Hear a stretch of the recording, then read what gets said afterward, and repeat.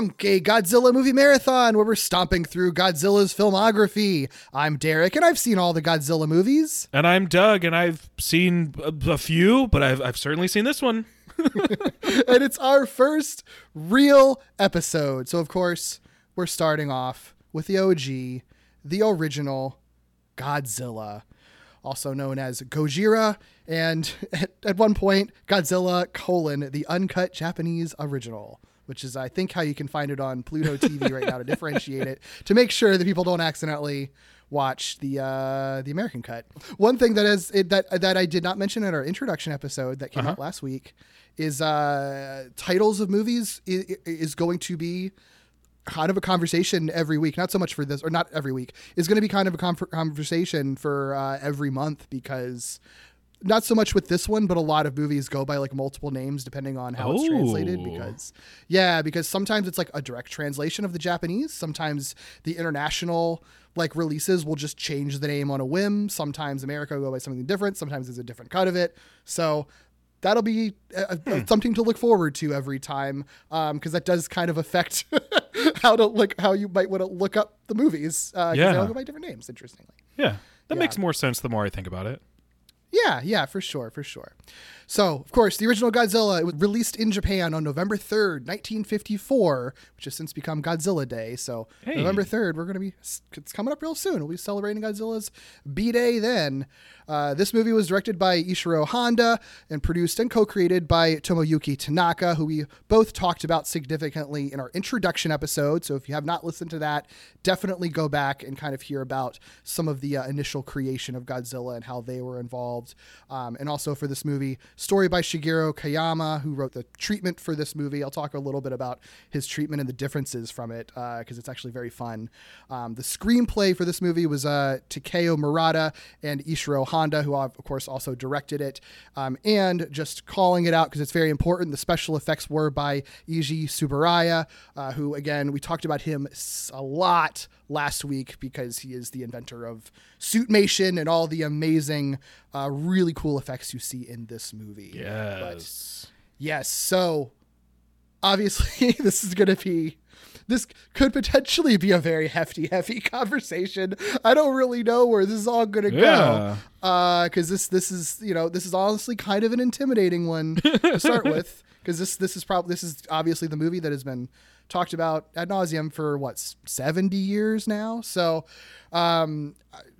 we have plenty of places we can go, but starting off, Doug, obviously our premise for this podcast is you haven't seen many Godzilla movies, but this is one that you believed you had seen before, right? I feel like this is the one that I would have watched in that aforementioned, like environmental disasters, in horror movie or in horror and sci-fi movies class that I took. Because like, why else would we have watched a different Godzilla movie than this one? And the music was very familiar. And there were certain things about it, like plot points or like pieces of it that were very familiar. But there were also things that I didn't remember. So I feel okay saying that this is one that I had seen before. But it would have been once, and it would have been maybe 15 years ago. Sure. In a 4-hour long class. Right. And it's like, that's a specific context that you're like watching a movie in. I mean, like, I guess not that different from a podcast because you're like using your brain for it, but like, it is still different, like kind of being forced to watch it for a class and then having to like, you were looking at it through a very particular worksheets. Yeah. And you're looking at it through a very particular lens and stuff. Yeah. So like watching it as a movie, then to talk about it as a movie, like that is still, it's still a different lens through which to engage a movie with. Yeah. You know, it's actually really strange because basically what we would do in that class is focus almost entirely on the people and how they reacted to things, not necessarily the monster or the relationships that the people had to the situation. So you're right. It is actually like a very, very different context now that I think about it. And I feel like a lot of the things that probably I didn't remember were the things that would have been sort of left to the side in a class like that. Like, you know, our sort of like main couple and their relation to the science and sort of, you know, all that kind of stuff. Yeah. That said, though, like it is interesting because that gives you a particular perspective because you are coming at this movie already fully aware of how much it, imagery was meant to like emulate real world, destruction and devastating events that actually happen and stuff like that. And I think that a thing that I find so interesting about this movie is that despite it having been talked about for so long and for being a part of culture for so long, and I think everyone generally knows like the original Godzilla movie is like serious and dark and it's an atomic weapons allegory. People know that, but I think even all that said, people still are surprised when they watch it to realize just how dark and bleak and melancholy and like sad that it is. Sure. Like I pitched this for my book club, I think about a year ago. And I had a friend who watched it, I think for the first time not too long ago. And in both cases, they were like surprised. Like I did not, like I knew that the movie was like kind of dark, but I didn't realize it was like this, I think people will hear us say it is a heavy movie, and I think don't realize like how harrowing it actually is until they watch it, which is just so fascinating to me given how much of a piece of culture that it is, Yeah, I think it's the difference between it, people recognizing that a story can be a commentary versus like a story being at its core about the thing it is commenting on. This movie is like you simply cannot separate the context, the commentary, or the history from this movie in the way that sometimes you can watch a sci-fi or monster or horror movie and say like, oh, it seems like it was a metaphor. Like this really isn't like a metaphor. No. Like this isn't a metaphor. This just is about what it's talking about. Right. It's what's so interesting about it. I think like it is something that is like it's very on the nose with what it's saying. Like you can't miss it. Like that, how political this movie is. And it's all in a way that like no other Godzilla movie afterwards is like this. Like this is kind of a piece with itself, Yeah. I mean, and we'll explore it as we go through it, but I think part of it is sort of like one of the reasons I think that it has lasted so long as a franchise is because it just, they had to pivot in different directions, right? And so you get so many movies different kinds. And even when they return to, a darker, more tragic kind of horror movie, it's still not the same because this movie is like only 9 years removed from Hiroshima and Nagasaki, like that time is so specific to when it's being made that no other movie can ever emulate exactly what it's doing just because of what everyone involved with the movie was actively going through still, Right. It can't be understated that this is within a decade of those bombings and within a couple years of like U.S. occupation of Japan. Yeah. Because that was the thing that I was wondering watching the movie. I was like, wait, how long did the U.S. occupy this place? And this would have been a couple years after, theoretically, we left, which I think is an important detail as well. Yeah. And well, yeah. So actually there's two different directions that go into that are both the sort of context for this movie before we even really talk about the content of it, I feel like. So one, and I think the simpler conversation, you mentioned the American occupation. And I think a whole reason that this movie is able to get made at all is because the American occupation is lifted, just before this movie comes out. During the American occupation, a lot, it wasn't dissimilar to a lot of what was happening with Hollywood as well, where there was just tons of rules kind of put and restrictions put down on what filmmakers could make, right? So nothing really subversive or groundbreaking like could be made in the Japanese film industry while America was occupying, and especially nothing close to criticizing anything remotely American could be made either. So I'm sorry, you want to talk about how we bombed you? Nope. Right. You want to talk about the consequences of that and explore the morality of that? No. Exactly. So like there's a period, it's between 1945 and 1952 that occupation is happening. So that's quite a while for like no really subversive movies to be made, despite having happened just after like a massive world war, after these like horrific bombings on Japanese cities had happened that like radically changed like their entire culture, like just changed the progression of history going forward forever. And they couldn't create art that was really reflecting that or like helping them process that. Right. And so what ends up happening is that by the time that the American occupation ends and those restrictions are lifted, filmmakers are kind of able to just like unleash all of that subversive and dark material like on it. And so like in a way, like this movie ends up being like sort of the filmmaker and on the audience too, being able to kind of like a delayed response to things that happened a little less than a decade earlier, finally being able to really process the actual feeling and what they were actually feeling in this post-war time, you know? And this is like not at all like a equal comparison or an equal type, like the circumstances are just totally different. But as far as like the idea of being able or not being able to make art in order to cope with something massively like and collectively traumatizing, like imagine people not being able to do any of the writing or art that was happening in real time during like pandemic lockdowns. Like imagine having to wait 9 years to process any of that externally or with anybody else. Like it's just it's like a wild thing to think about because it was happening in real time, and then this couldn't happen. It like wasn't allowed to happen. Right. It's wild. Yeah, and I think you also have this like context for like what was happening in America with like similar types of movies that there would also be, you know, we talked a little bit about like Beast from 20,000 Fathoms last week in our introduction episode. Like that's a movie about a monster that's awakened by an atomic bomb.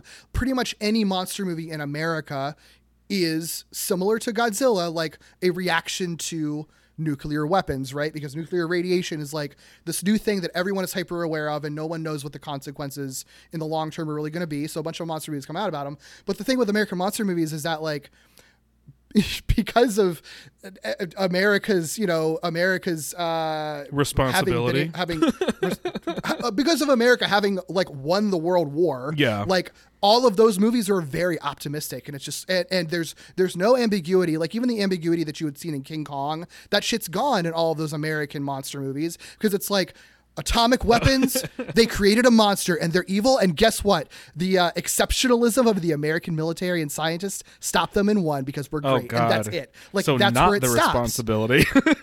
Right. No, yeah. Just simply the heroism. Exactly. And so Gross. and I think like I don't know that Godzilla was intentionally a reaction to that exactly, but sure. I do think when you compare the two, it makes it clear like what was happening in America culturally and how Americans were responding to the war that had just happened and how Japan was responding to the war that had just happened, being on the side that lost, but more specifically having been just like kind of like having had two cities just completely decimated, like horrifically so in ways that have never been seen on the history of the planet before, you know. Horrifically so in such a way that the whole world was just like, never, no, don't do that ever again. Right. Like really unfathomable. So like, that's the thing that makes it so fucking hard to like have the context for it, because I keep thinking of we don't have a comparison. Like no I was one trying else to think does. of like no one does, and I think that's what makes this movie feel so unique and it's been so unreplicable ever since. Like as many movies have tried to do something similar, it was just sort of like the perfect fusion of all of these feelings that could only come from people who have just gone through something so specific to them that no one else in the history of the planet has gone through. Yeah. The other side of that kind of, also related to it is that one of the things that, really prompts this kind of delayed response to, the nuclear weapons conversation is the Lucky Dragon disaster. Oh. Do you even know what this is? Have you ever even heard of this? No, I don't think so. It doesn't sound familiar. it is so imperative to the creation of this movie. So this it was in March of '54. The U.S. performed a hydrogen bomb test at the Bikini Atoll near the Marshall Islands in the South Pacific. I don't really know geography, so I don't have like great context for exactly where that is. Sure. But either way, a Japanese fishing vessel, the Lucky Dragon number 5 is the translated name. It got too close to the blast, so its entire crew, all the fish they caught were irradiated with nuclear fallout. And the problem was that disaster did not get reported in the media for like 2 weeks. So by the time the men had arrived, have returned home, they returned home not really knowing exactly what had happened, full on radiation sickness, and a lot of their catch had already been sent to the markets for public consumption. Oh shit. Now, my understanding is that like most of the fish did get like recalled. So it wasn't like, it could have been a worse national tragedy than it was. But the sort of like ridiculously close call and the fact that like some of the fish did get out into the public, like this irradiated fish that was only irradiated because of like United States performing nuclear tests, like that was alarming and kind of a wake-up call, and just reignited all of these fears of nuclear weapons that again they hadn't really been able to like process over the last 9 years, because the people who bombed them were occupying their country. So so that idea is what really sparks it with Tanaka specifically, of being like this, you know, that feels like something we can really like kind of hone in on for this monster movie we want to do. Sure. And you know, and that gets them to just delve fully into, you know, the idea of nuclear weapons and the sort of unfathomable impact and the way that like the entire world has changed just by their invention. Yeah. And I mean, like when you watch the movie, like the beginning, the you know, it starts off with like fishing boats getting down by Godzilla. One of the criticisms of the movie at the time was that people felt like it was too on the nose and too soon and kind of exploitative because of that. Interesting. Yeah. And like, you know, and I guess if you think about it, like people, you mentioned like the pandemic, anyone who was like making movies about the pandemic, conversation. People scoffed at them, right? I mean, there's an entire generation of television that is going to be defined by whether the in-universe people, like whether the pandemic happened in the universe of that TV show or not. Like there's an entire several years and then forever moving forward affected by that exact conversation. Right. And I think like another thing that I was thinking of is like 9/11 as well, right? Like again, it's a very different scenario, but I think for being just like basic ass Americans, like probably a big cultural moment and touchstone that was also a national tragedy. Like that's the closest comparison that we in our generation could have. And that's sort of the same thing too, where I think it's sort of like you can look back and there were so many fucking weird responses to 9/11. You know, and it's like, I think that like I don't think anyone could ever really fully agree on like what's appropriate, what's not appropriate, what's too soon, when's it too soon, you know. People are still having that conversation.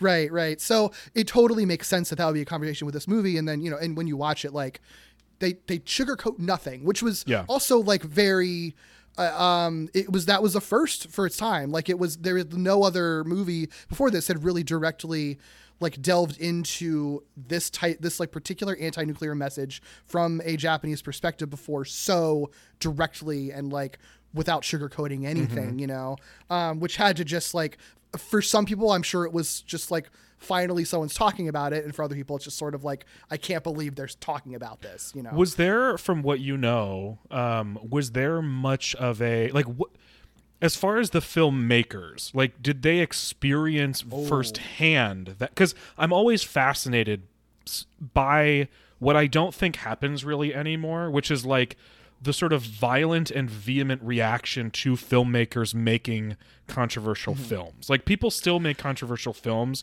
but like they don't react the same way they did to The Exorcist or Cannibal Holocaust. You know what I mean? Or I'm guessing by your reaction, Godzilla. Doug, I'm so glad you asked me that question, because my very next little section of notes is entitled "Filmmakers' Connections to Tragedy." Sure. So yes, so Ishiro Honda, like I said, he's the director of the movie, co-wrote it. A lot of the movie's kind of anti-nuclear messaging really comes from him, like really kind of hammering that in, like elevating the original treatment to making it like, no, I want to truly dramatize like the devastating impact of atomic weapons and make the anti-nuclear message the heart of the movie. Like that really comes from him. So he had been an assistant director at Toho when he was drafted into the military in 1936. So he was involved in the military. I think, if I remember correctly, I think he was like a Buddhist. So like he was like, I think he was a very pacifist person and didn't really want to be involved with the military, but like, you know, he was drafted and I don't think he liked what he saw. In 1945, he was captured as a prisoner of war by the Chinese military in World War II and was there until Japan surrendered. Japan, of course, only surrendered because of the bombings of Hiroshima and Nagasaki. So like he's freed from imprisonment only because of something utterly horrific that happened, and on the way back home he passed through the ruins of Hiroshima and like saw those firsthand. Yeah, and he's been open like in several interviews that witnessing war and like seeing that aftermath and like seeing like the ruins of that like destruction just has never left him, and it informed a lot of his later work. Obviously Godzilla, but I think a lot of stuff that he's done forward just reflecting on that. Like, and so that, you know, that really is what led him on this movie to just being like, I want a physical representation of the horrific things I've experienced because I fucking hate war. And I think you even see it like this movie has kind of almost like a documentary style approach to it in some ways. And I, you know, so I think he was just sort of like in the same way that a lot of war reporting is sort of meant to like be like, you who aren't fighting in this war don't really see the horrors of it, so I'm going to show you what it really looks like. He kind of, I think, was trying to do that in his own way, even in this like fictional movie. You know? I can definitely see that, even in just the way that certain like B-roll is utilized and like certain like the tone of certain scenes and the juxtaposition of tones of certain scenes. I definitely can see where some of that made its way in. Yeah. And also Tsuburaya, you know, he did all the special effects in the movie.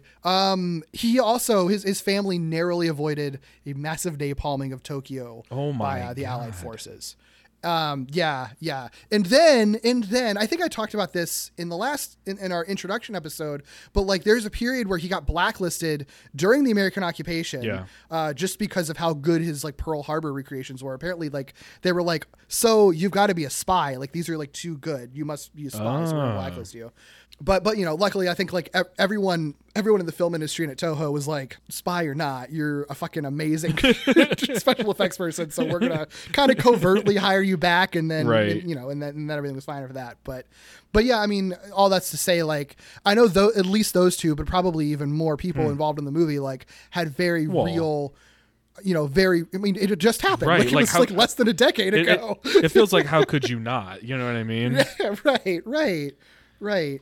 Yeah. So, you know, so like all of that is just at the heart and core of this movie. Like you were saying, just completely inseparable from it, you know, and I think that it makes this movie just so unique. Like obviously plenty of movies exist that are reactions to war or reactions to historical events and or allegories or whatever, but I don't know that I've ever seen one like this that like finds such a specific fusion of real world things and fantastical things and like acknowledges both of them at the same time. You know, like the fact that I think that it would be one thing to watch a movie where they don't mention nuclear weapons at all. It is just Godzilla is a metaphor for nuclear weapons because he causes destruction. But the fact that they name drop like Hiroshima and Nagasaki, they talk directly about nuclear weapons, like everything that happened in our world has happened there too. It's just in this case, Godzilla also happens to exist in addition to that. And I think acknowledging all of that and it being right there, I think should allow people to see that Godzilla itself like isn't the metaphor for nuclear war so much as it is the metaphor for the future with nuclear war as it's past. You know what I mean? Like, yeah, that to me consequences. Right. It's the consequences. It is the answer to the question, what if we keep moving forward this way? Which is also asked directly in the movie. You know what I mean? So it's cool. I'm really glad that I mean, obviously we're rewatching this with like a very specific purpose, but I'm glad I rewatched it because, again, the context for why I was watching it in the first place is like so different than why I'm watching it now, which is just the entirety of it, you know? And this being the first one, it makes sense that this is going to recontextualize my entire understanding of Godzilla moving forward, which is really exciting. Yeah, no, I'm so glad you say that because I mean, just saying like Godzilla is a metaphor for nuclear weapons, like that's like the log line for it. But, like it's not really. Yeah, it's I mean, the thing is represents like something a little bit more abstract than that. Yeah, well, and I think too, I want to talk. One of the things I want to talk about in every episode of this podcast we do is like the version of Godzilla in each movie because that can vary, and it's like whether that's like the technical stuff. I want to talk about like the suit and everything, but also the character as well. And I think like that's the thing is like more than being a metaphor for nuclear weapons, like Godzilla, the character in this movie, is a victim of nuclear weapons specifically, right? Like the dude was literally hit with an atomic bomb, like that's, and it destroyed his home, just like what happens with, you know, in real life. It's just in this case, he was able to survive it. But what they do with it, and I'm curious if this is something that like clocked with you at all, but like his design, like the sort of craggly grooves and things that he has, it's not meant to look like scales. It's meant to emulate the keloid scars of bodies of people who survive nuclear fallout, essentially, like the burns and things. No, not specifically. Like that didn't specifically, like that is not like it. I don't know that I saw it and was like immediately, hey, that's what that is. But what I did notice was that it was a much more craggly, sort of roughed up version, and I didn't know whether to take that as like just the consequence of it being roughed up in a general sense, right? Like I don't know that I knew the literal representation it's like inspired by, but that makes sense because that registered with me at least as a question. Like, does it look this way because this is all they were capable of doing, or does it look this way because they explicitly tell us that it has been disturbed and sort of inadvertently attacked, you know? Yeah.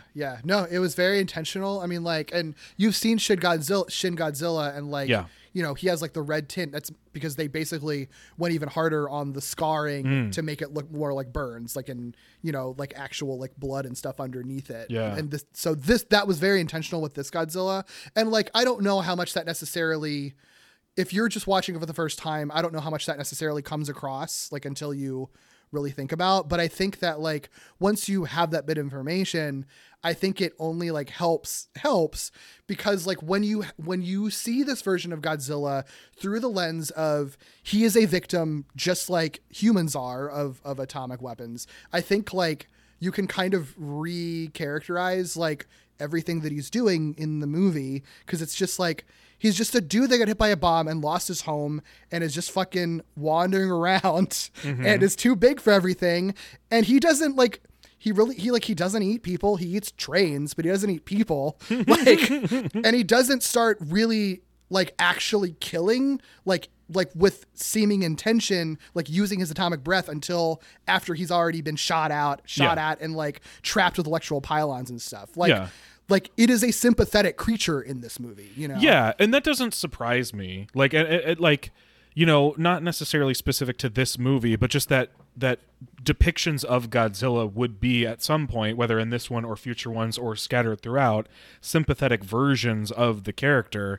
What I find interesting when we talk about like the character of Godzilla is I am expecting that in future movies, Godzilla will be more of a focal character in sort of like the capital C character of the movie type of way than in this one. Because in this one, yes, he's definitely a victim. Yes, like definitely sympathetic when you think about it. But I do think this movie doesn't really challenge or direct you to focus on Godzilla as a character so much as the idea of like nuclear war has unleashed a monster, and here is the literal fucking monster, you know, that has been unleashed, you know.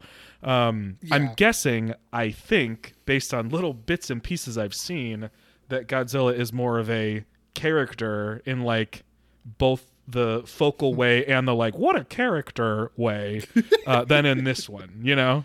Sure. Yeah, I mean, I think it makes a lot of sense. Yeah, like the movie Godzilla isn't really about Godzilla as a character very much. Yeah.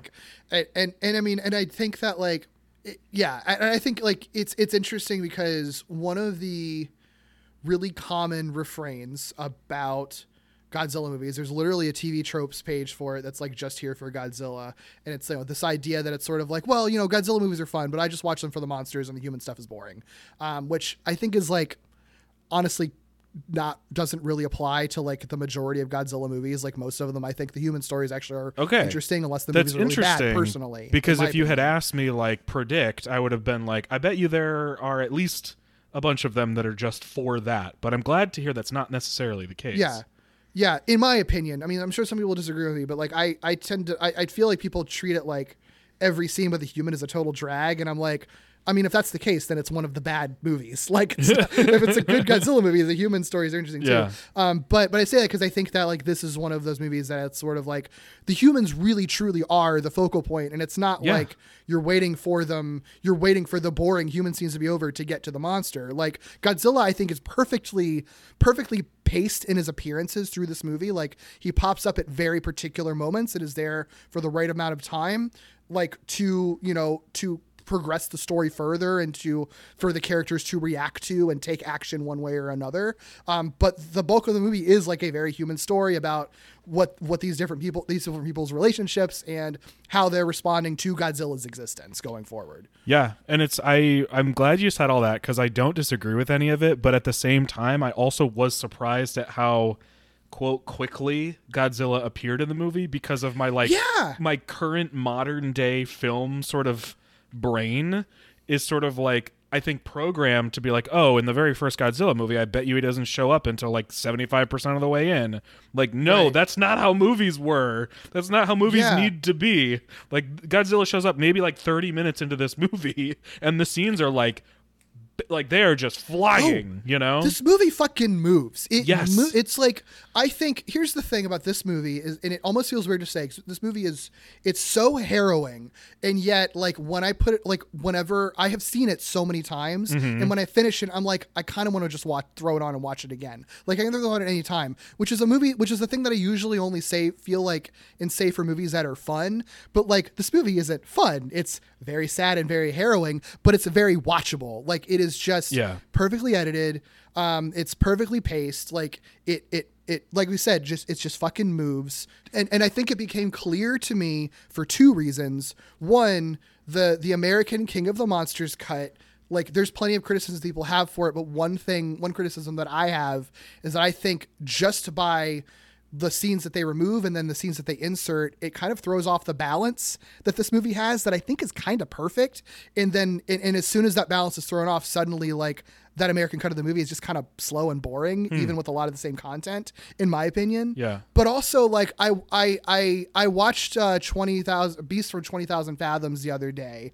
Cause I couldn't remember if I'd ever seen it before or not. Yeah. And it felt like, useful context to have for this. And I'm like, oh, I know why I don't remember if I've ever seen it before. It's because the majority of it's really, really boring, unfortunately. And that movie does kind of have the like just here for Godzilla thing, because it is truly like that monster is barely in the movie until the very end, and the monster fucking rules. It's amazing, best part of the movie. But the majority of that movie is just sort of like the human characters just being like, I think it exists, and then trying to convince people that it exists and no one believing them for like 90 minutes, and then the monster appears at the end.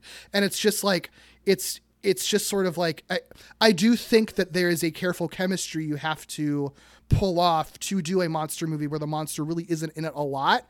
And I think this movie just really just absolutely kills it. I think it's really nails it. I think it's the easiest place for me to sort of make the claim that monster movies inherently cross over with horror storytelling.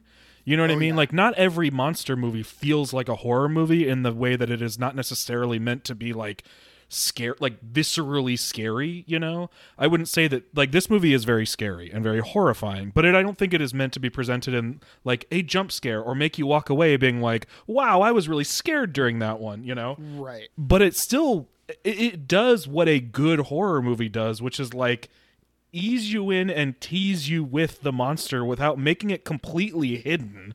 You know what I mean? Yeah. Like it sounds Yeah. like the 20,000. What is that one called? Beast from 20,000 Fathoms. Got Yeah, it. I keep wanting to say 20,000 Leagues, and I know that's He's not under it. the sea, But the right, Beast from right. 20,000. Yeah, like it sounds like that does the sort of failure of horror movie thing, which is like, well, we don't want to show it too early. When it's Well, like, no, you can yeah. show it. You just have to sort of be smart about it. And this one is, Yeah. right? Like there are some moments where Godzilla is not. They're not hiding Godzilla. Godzilla's right there on the screen.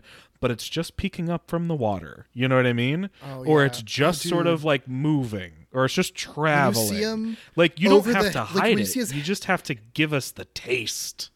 When you just see his head pop up from behind the hills for Yeah. the first time and then just roar, it's so good. Man. Yeah. Like it's like it almost kind of takes your breath away for Yeah. a second, you know? Yeah. Yeah. Yeah. I mean, and you're right. Like there's a reason that I wanted to get this out in October. It's because like this one is a horror movie. Like Yeah. it's, I would probably the only Godzilla movie that is just a legit horror movie, but it is a horror movie. Like I would agree. Visually, it is very dark. It really unsettles you for a lot of it. And it's not a happy movie and does not have a happy ending, you know? No. And in just so many ways, it's shot like a good horror movie. Yes. Like if God's and I Yes. know it's not a slasher movie, Yes. but if Godzilla is your slasher, they're fucking nailing those shots. You know, they're nailing the killer shots. Again, victim sympathetic, but Yeah. still in the way it's presented but on you know what? screen. Horror movie slashers can be sympathetic and Totally. still be scary killers too. You know, there you go. Yeah. God, I fucking love this movie so much. Let's talk about Godzilla's design. Just Sure. like when we talk about every version of Spider-Man on our Spider-Man podcast, I think the different designs for Godzilla, because I'm so excited for you to see some of these fucking wild Sure. swings for redesigns they do for Godzilla in some of these movies. This is obviously the OG. So a few things. There's like a different name for every suit, which is kind of fun. This one's called the Shodai suit is like the unofficial name for it. I think it's named, I believe, after one of the designers for it, if I'm remembering correctly. But for this one, just a few fun facts about it, because this was the first time they ever did it. So 2 suits were actually made for it. The first suit was way too heavy to perform in. So they did keep it, but basically just like divided it at the waist. So anytime you see close-ups of Godzilla's legs, like when it's stomping or anything, that's from the original suit, because I think it had that extra heft to it, so it would look good for foot shots. You know, it would do great on WikiFeet and everything. It's just You made beat for me that. to it. I saw the look on your face and I'm like, I'm going to get there first. The suit that ended up being used still weighed like over 200 pounds. I think like 220 pounds is what it clocked in at. I'm not shocked. Yeah, yeah. The suit actor was Haruo Nakajima, who would go on to portray Godzilla in every subsequent film through 1972, which is a lot of movies. Holy shit. Yeah. The dude fucking loved it, despite how hard it seemed to be. Like you're wearing a fucking like 200 and almost 250 pound suit. Apparently the temperature got up to like 140 degrees in there at certain points. He could only move to a certain amount, and he had to like move at like extra speed, because what they did was film Godzilla with a high-speed camera to then slow it down in post to make it look like the size was more immense, you know? Smart. Right. But that meant that he had to like fucking move. Yeah. Book it. Yeah. But like, I mean, Question. Yes. Since we're talking about the temperature of the suit, Yeah. I know that there is a lot of like fun practical effect magic happening here, and the irony of us doing Falling with Style and then doing this one is I know way more about like the intricacies of and behind the scenes of like computer animated special effects that people don't necessarily think about, and know like not that much about these kinds of special effects, you know? So like, was he okay? There are some times where the fire, I can guess how they're doing it because it's such a spectacular thing. But there are some moments where it literally looks like he's walking on a set where there is fire nearby. Are any of those shots real? Like, is he in this suit and also near fire? probably so. I think for some of them. That's fucking wild. Like there are some things where they definitely do composite it, like obviously, you know, where they have like basically they'll shoot Right, they're like literally- people running and then literally cut Yeah. the film in half and then paste him on top Those of it. shots fucking amaze me. Yeah, it like, some of them truly, like, you know, there's some stuff where it looks like it's a movie made in 1954, but there are some where it's just sort of like this. I like it. It looks real. Like, it looks fucking incredible. I would argue that none of the moments that it, to me, quote, looked like a movie in 1954 were the ones that were composite shots like that. I think Anytime so. Godzilla was like composited against real people for scale, that all looked incredible. It looks and I think really part of it is really benefited by the fact that this is shot in black and white in a really dramatic way. Like, if we're talking about the Godzilla suit, it's actually kind of hard for me because they do, I don't know how much I'm going to say it's all intentional. Like, they could light movies just fine, but like so much of it is presented in a really dark way. Oh yeah. That like, and I didn't seek out like, you know, high res photos of the suit if it even exists anymore. Oh yeah, or like they do. look at like well lit photos of it. Like, all I've seen so far is just what is presented to the movie. So, like, it's like, as a character in the movie, as a presence in the movie, like, it's really intimidating and really sort of like dark and scary because of the circumstances, and just the way things are lit. I mean, the fact that there are things on fire, but the electricity's out, you know, like they really kind of like fuck with you in the way that this monster is presented. And it's so cool. Yeah. Oh, there's so it looks cool, but like, I'm sure it looks even cooler, or I should say cool in a different way when you get to like really analyze it. But it looks amazing on screen because of the way it's presented. It really does. There's like the one shot when you just see Godzilla's silhouette amongst like the flames of the burning city. It's so fucking incredible. Like, and it's like, it's devastating when you see it, but it's also like fucking sick as hell at the same time, because it's just it's just so wild that they were able to pull it off, and it's so striking. Yeah. And I think as far as design goes, like, I think now in 2023, or, you know, moving forward, whenever you watch this movie, like, a movie this old with practical effects, regardless of how good they are, I think you run the risk of being like, I've seen so many things that now this looks goofy. That never happens in this movie. That's what's so wild about it. Like, maybe fully lit, this is a, quote, goofier Godzilla design, because I know some of them are kind of goofy. And I know I can kind of tell, like, it's a bigger-eyed Godzilla, which I always do find a little bit funny, because I'm used to, like... I think some of this, like, you know, I've seen the 98 one and the 2014 one, you know? They got little so, like, eyes. There's always a little bit of cartoonishness that I think could be goofy, except it's all just presented just so slickly that it never looks goofy. Yeah. It's really impressive. The lighting really helps this one a lot. Absolutely. So good. I do think if you look up high res images of like the suit, it still like has a really looks fucking cool looking cool suit. Like, I think they just had a really good design. You said Shodai? Shodai, yeah. And I will go and correct myself. The Shodai, it's actually simple. I think I'm thinking of another suit later. Shodai literally just means first generation in Japanese, so it's the first Godzilla. Gotcha. Oh yeah, this is actually like a way less cartoonish suit than I kind of would have expected. Yeah. Well, and there's multiple. There's another head that you see in the movie sometimes too, because there's the suit that he wears, and that's the one that you see the most. That looks really fucking rad as hell. There's also a hand puppet that they have. I think I was wondering. And I'll be curious, because I don't remember if it gets you if they do that in Godzilla Raids again or not.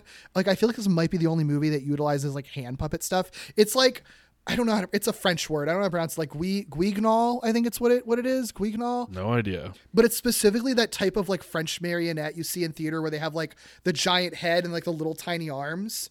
Like, oh sure. Yeah. It's basically what that kind of hand puppet. And like, so like, and that hand puppet does look like, I feel like when you're watching it for the first time and you're just in the movie, I don't know if you would necessarily like really pick up on it, but like if you compare the two, they look nothing like each other. They're like wildly, the eyes are completely different from each other. The head shape is totally different. And like and that's the times that sort of like, he does look a little bit like a Muppet when he's like chomping on stuff sometimes. I still fucking love it, because I think it's like really, it still just looks really cool. I still stand by what I said, which is that the suit always looks fucking cool. Yeah, absolutely. Also, I kept trying to see, they were so smart. I kept trying to see, because We watch Power Rangers. Oh, we watch sure. other tokusatsu things. We've seen plenty of Suits. Yeah. I was trying to figure out quite where the actor's head was and what he was seeing through, and you really can't tell in the movie itself. Like, I'm looking at a picture of the suit, and it's very obvious. Yeah. But you really can't tell when you're watching the movie. Yeah. And, like, you shouldn't. I mean, these are filmmakers, but I was wondering, you know? Yeah. Yeah. No, I mean, I wonder if, like, because they, again, listen to our introduction episode from last week if you haven't yet. But, like, one of the things we talked about there is, like, the whole reason they invented the suitmation concept of a guy in a rubber suit was because, like, they wanted to do stop motion and it would just take too long. So I feel like I have to imagine they were just like, Subaraya especially was sort of like, if I'm going to do this, I have to fucking get it right.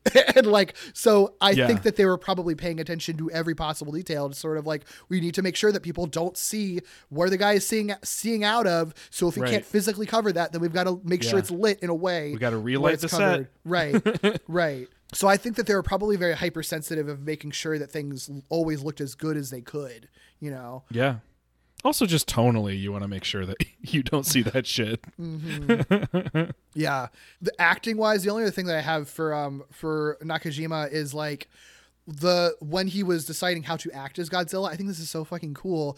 Like, he was observing animals, especially like an Indian elephant that I think was at like a zoo or park in Tokyo, and was sort of like focusing on exactly how an elephant would move with like a lot of heft, and specifically the way that like each foot would come to a complete rest on the ground before it moved again, which instantly like projects this idea of like strength and sort of an illusion of size, because like you have to have heft when you press that foot all the way down because I mean, I imagine like if you need that stability, baby, before you can get that next foot up. And I think like probably if you watch like how humans walk, like our feet are, preparing to move up as soon as the other one hits the ground, right? So I think it makes a lot of sense. And I think he also paid a lot of attention to the arm motions of bears and the head movements of birds, which is fun.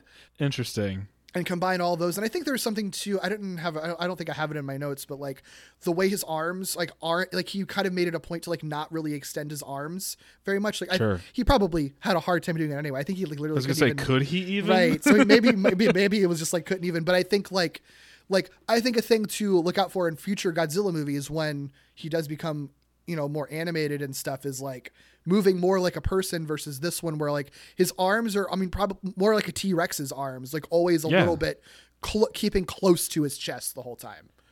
That's kind of like my image of Godzilla. So I'll be curious to see ones that become more mobile, like I know the exception to the ones I've seen is the 98 American movie, which is just a completely different creature. Yeah. But like my general image of Godzilla is a more dinosaur T-Rex-like proportioned one that's just like real chubby. Yeah. Last couple of things before we can like talk about some of the movie plot and stuff, just about Godzilla specifically. I just like this quote from Ishiro Honda that he has that I think is like so good. It's very simple, but it just says, monsters are born too tall, too strong, too heavy. That is their tragedy. I find that so beautiful. I feel like I've seen that somewhere before. Maybe you've tweeted it. Probably so. It's just, I think it's a really good like ethos for how he as a director was and storyteller was really like approaching Godzilla as this character that it's sort of like, we talked about it already, but like he is a victim himself. He is meant to be a tragic character. But what do you think of his atomic breath? The fact it's like first time we see his atomic breath. It's funny because I know he can do that. And I, for some reason, just like wasn't expecting it. I don't know if I like not consciously, right? It's not like I went into the movie being like, oh, I bet you we won't see it this time around. But when it happened, I was like, oh shit, that's right. Like he can do that. Like I was really excited. They hold off long enough, I guess, for you to be like sucked in and sort of forget. And then when you do finally see it, it's really effective and like not overdone. Like it really is presented as like breath that melts as opposed to like I breathe fire. Yeah. It's like if you didn't know that Godzilla had atomic breath, it would come out of fucking nowhere. And I think about how like horrifying that must have been if you're in theaters when it's first coming out, not really knowing what you're getting into, and you're seeing the scary ass monster who's already caused all this destruction and like already doesn't seem like he can be stopped, and then it just like ups the ante by suddenly melting things by breathing on them. This is honestly, I feel like, the most effective thing you can do with a giant monster, or even just an intimidatingly large monster. It doesn't even have to be kaiju category, right? It could literally just be, like a large alien that's unfamiliar to you. Revealing at some point that it can just do something that you're like, I already was fucked. I was already fucked. And it has another head, or it breathes fire, or also poison barbs. Like, there's something that's always effective about that, you know? Yeah. If you hold off long enough to let people already be scared, it really, like, that's the despair moment where you're like, oh my God. Yeah. Yeah, and they don't overdo it. Like, he uses it a couple of times, but he only needs to because it's enough to set the whole fucking city on fire. Like, that makes it scary enough, you know? Yeah. Yeah, it really is like a sort of like hopeless sort of scenario when that happens, because it sets the whole city on fire, and he was already destroying the city, you know? Yeah. Like, now we can't even really run or hide. Right. Like, right. Yeah. God, it's such a smart choice. And I think, it also just differentiates him from just being their version of a dinosaur too. Cause like that is his superpower, in addition to being indestructible, I guess. You know what about it did surprise me? Mm-hmm. Was that I wasn't actively not expecting his spines in this movie, or whatever. I don't know if there's an official term for those. I think they're just called spines. Yeah. I wasn't expecting his spines to glow in this in the way that I'd seen that happen in other ones. I assumed that had been added later with advances in special effects. But no, like that, I was pleasantly surprised to see it here. It looks cool. And like notably so. Yeah, like I don't know exactly how they do that in 1954. Like if it's like a rotoscope thing or like an underlighting kind of thing. But either way, like, it looks cool as hell. Cause it's like, it's kind of subtle too, because this movie is so visually dark. Like, it is just sort of like, you just see this sort of glowing outline around his spines right before it's subtle, but you can't miss it. Sure. Like you know what I mean? Yeah. Like it's extremely effective and sort of, it's like, it is part of the sort of like, not necessarily guttural atomic breath and maybe some other versions, maybe one of the ones that I've seen before. But it still adds to the sort of full body experience of him using his atomic breath. Yeah. Right. Yeah. Yeah. Cool shit. You mentioned the music earlier and feeling that memorable. Yeah. The music, Akira Ifukube, he is a fucking cool ass dude. And he's an amazing composer. He does end up, like, he will pop up a lot. He doesn't compose every Godzilla movie, obviously, but he sort of does like off and on movies up through 95. So wow. Yeah. Damn. What I find that dude was working on Godzilla music for 50 years, 40 years.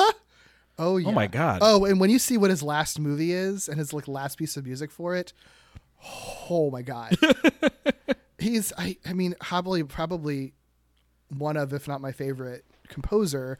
And the thing is, like, what I find really interesting about Godzilla in its relationship with music is like much of the music that you hear in this movie, you're going to hear over and over again across multiple movies, multiple continuities, and even in like American, like the Monsterverse uses some of these pieces of music sometimes. Oh, fascinating. Okay. And it feels like, I don't feel like that ever gets done, right? Because like you think like iconic scores where there are like multiple iterations of characters, like Superman, the John Williams Superman score is so iconic, so linked to him. But like when there are new Superman movies, like Man of Steel isn't using the John Williams score. Superman TV shows aren't using the John Williams score. But yeah, with Godzilla, like multiple Godzilla cartoons and like anime and other movies are using that a lot of pieces of like the Godzilla theme is used in so many movies.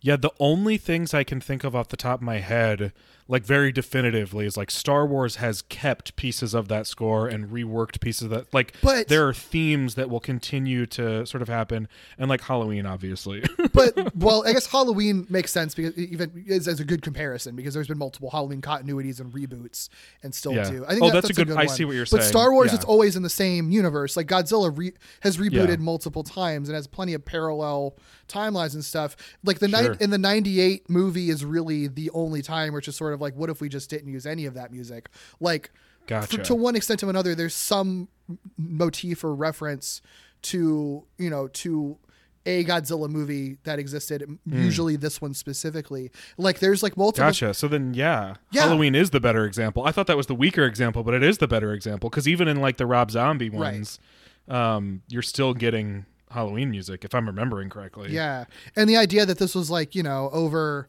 70 years that they're still using like that music. So like the things that you'll hear the most, like the okay, this is actually interesting. So like what becomes Godzilla's theme song, like the Godzilla March is like what it becomes to be known as. That's the music that you hear when the credits start rolling at the very beginning of the movie. They're like dun dun dun dun dun dun dun dun dun dun dun dun. You'll hear a piece of that in our podcast theme song. Hey, that was originally intended as like the military march. Like that wasn't intended to be Godzilla's theme, but I think because it's the opening sequence of the Godzilla movie uses that song, people associate that with them. And also like it's kind of a heroic piece of music. So then when you see like good Godzillas and hero Godzillas in the future, that heroic piece of music kind of works for him later on. So that kind of becomes his theme. But there's also like that sort of like really dark, the dark theme that's playing when Godzilla first comes to shore on Tokyo for the first time. There's like a really like dark, like dun dun dun dun dun dun kind of song. Like that gets replayed in many movies. And then the piece of music that's played when he like turns into bones at the end of the movie, like that you also will hear. Dude. We will talk about that. You also hear that in like many movies. So like there's multiple themes that you hear from this, and it's just so funny. Like when you watch through all of them and then go back to this one, it's just sort of like I recognize that piece of music, recognize that piece of music, recognize that piece of music, and like it's just so fucking cool. And it gets tweaked and stuff in the future, but like the idea that like these pieces of these songs were like so perfect when they were created in the first place that they could just be using ad nauseum. It's just I love that. It's so cool. Yeah, it's great. Yeah, this is just a fun fact because I just think it's really interesting. Ifukube, he's such a funny guy because I feel like his whole relationship with music is like he for some reason really just did not want to be a full-time composer, but he was just too good at it and the universe would not let him do anything else. Like he like would like win a bunch of awards when he was like growing up for his music, but he was sort of like, I kind of want to study forestry, and went to school for that and like got to school, like I got a job like in forestry, and be like, I'll just like make music on the side, and like that music on the side kept winning awards and getting him noticed and stuff.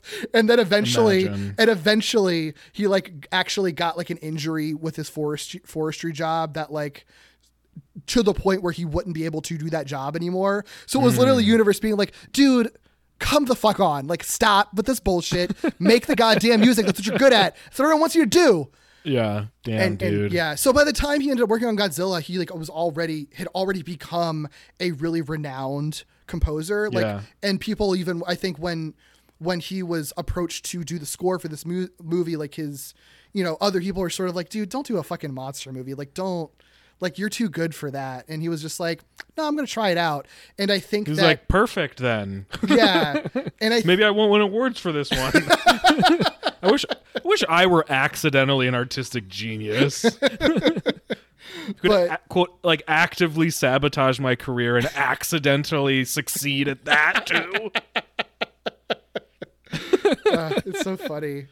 But I think that's one reason why, like, like if you watch other monster movies that kind of come out around this time, there is something about like, action movie kinds of scores that this movie does not have. Like there's a lot of gravitas to like all the music in this movie. Like it's very orchestral. I think that like some of the stuff that Ifukube had done was like stuff that would be used for military marches. Like there's like a famous story where One of his marches was used by General Douglas MacArthur when he came to Japan to formalize the Japanese surrender, which like, okay, that's weird, but okay. That couldn't have been a fun experience to hear your music in that context.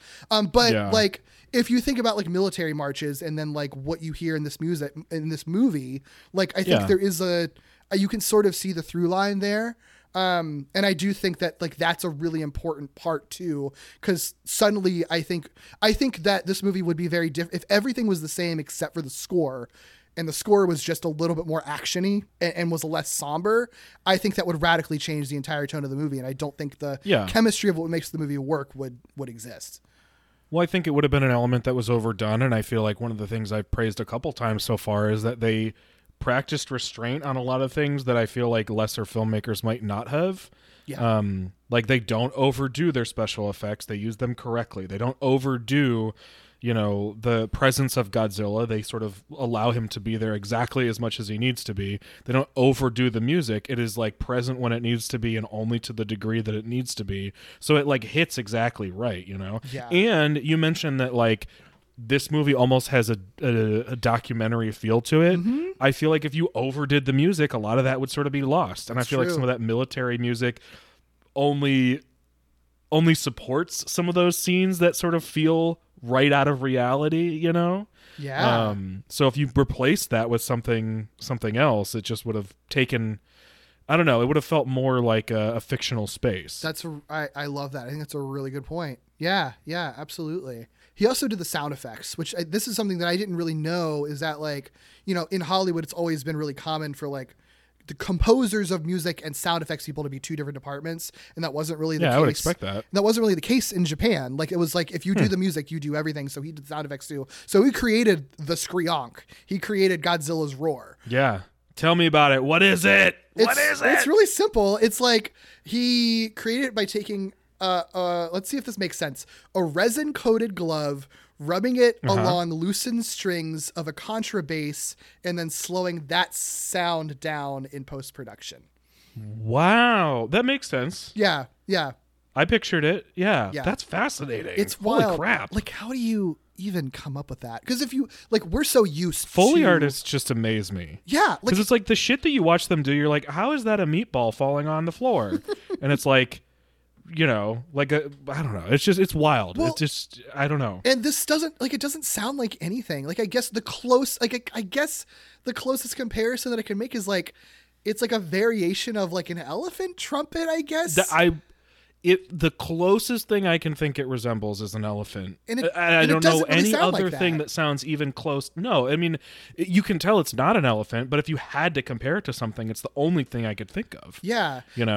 And what's funny too is just so weird. Yeah. But cool and unsettling. It's very unsettling. And it's like, and I think like knowing how that sound was made, I think for one, because it's such a fucking weird thing, is like a resin coated glove. Like, what the hell are you talking about? Like, but I think like knowing how it was made doesn't make the sound feel any less, like it doesn't lose the power. Even like, sometimes like when how the sausage was made, like suddenly it's not as magical. I think you can't unhear what you now know that thing is. Right. But this is like so foreign and wild that it's like, yeah, I don't think it's the case this time, because I will never be able to hear Godzilla's roar and hear the Screonk and like my first thought will always be Godzilla, not the image of someone rubbing a glove against strings. Like I still can't, like, it doesn't make sense in my head that that's the sound that's created from that, like it still can't. Well, I'll say this, together. Like I got it when you said it. It made sense to me when you said it, but I do think it is a unique enough sound and an iconic enough sound that like I'm not going to be able to separate it from Godzilla, even if I know how the sausage is made, in the same way that like, once you know that certain horse sounds are made by like coconuts, like you're sort of like, oh, I can't stop picturing coconuts. You know what I mean? Yeah.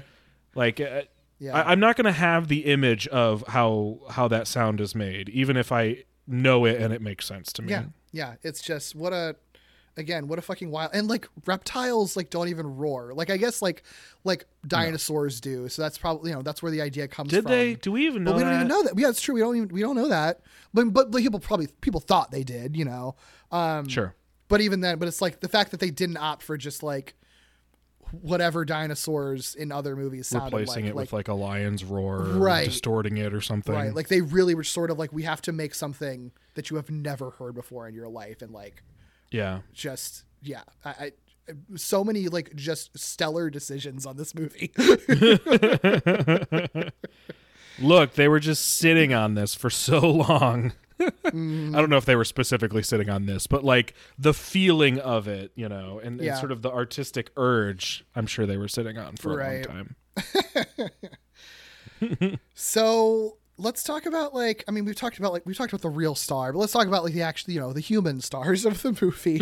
All the other, literally like the actual plot and like all the everything else that happens. Yeah, I think there are human stars in here for sure. Absolutely. Yeah. And having only, effectively for this podcast, having only seen this one, I do really, like, I can't stress, like, I know Godzilla is the title character and, like, the star of the franchise, but, like, the humans really are the main characters of this, and I think not uncompelling ones. Like, they are interesting characters, and characters I wanted to know more about and, like, felt for more than I did Godzilla, knowing that in the future I will feel more for Godzilla, probably, than I do for human characters, you know? Yeah.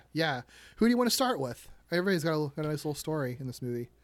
I feel like, I know who I want to start with, but I feel like we should start with Ogata and Emiko, the sort of couple I already referenced. Sure. Yeah. It's what's funny is that this movie has a love triangle, and sometimes love triangles are like, this love triangle does kind of work for me. I think for a couple of reasons. For one, because you meet Emiko and Ogata like early in the movie, and it's honestly like kind of a weird twist, like pretty deep into it, that there's actually a love triangle and they're not just like the main romantic pair that you want to get together. Like they throw in a wrench, like kind of like midway through the movie, that it's sort of like, she's actually engaged to somebody else, by the way. Yeah, to the point where I was like, did I hear that right? Like, did I catch that correctly? Yeah, it's pretty wild. It's a really subtle love triangle. And I think it makes sense. I think for what this movie is, the fact that this is all these characters and journeys are all against the backdrop of Godzilla arriving and attacking the city, obviously there's more to it than that, but like simplified, all their life events and where they are in time is all against that backdrop.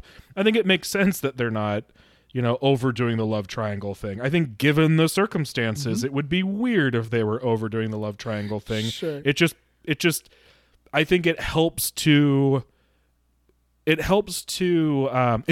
the characters and how they relate to each other, and it would be very weird if Emiko had taken the exact same actions with the third member of that triangle had she not been engaged to him. Like, I think that door needed to be opened in that way for her to interact with that third member, and so it all makes sense. Yeah. But it's not, it is surprisingly subtle given how much sense it makes. That is a good point though. Cause I think that it's not like it's a shoehorned in romance. Like the thing that I think is so interesting about this movie is that like, despite many, dudes being in on the action, like, Emiko is kind of like the protagonist in the sense that she really is the one that is the connective tissue between every main character and is kind of driving these plot points. And the only reason that anything happens in this movie with the people is because like she is connecting these people together and like relaying one bit of information from one person to the other. And that only happens because she is the daughter of the main scientist, and in between this love triangle between these two dudes that are also involved in the action. Right. She really is the dramatic core, like in the most sort of like literal way, not the, none of these characters are particularly dramatic. They're all like, everything is very sort of subtle and melancholy as would be appropriate. But she's such a key ingredient here. Like all the relationships are like perfectly sort of woven together for things to happen the way that they do.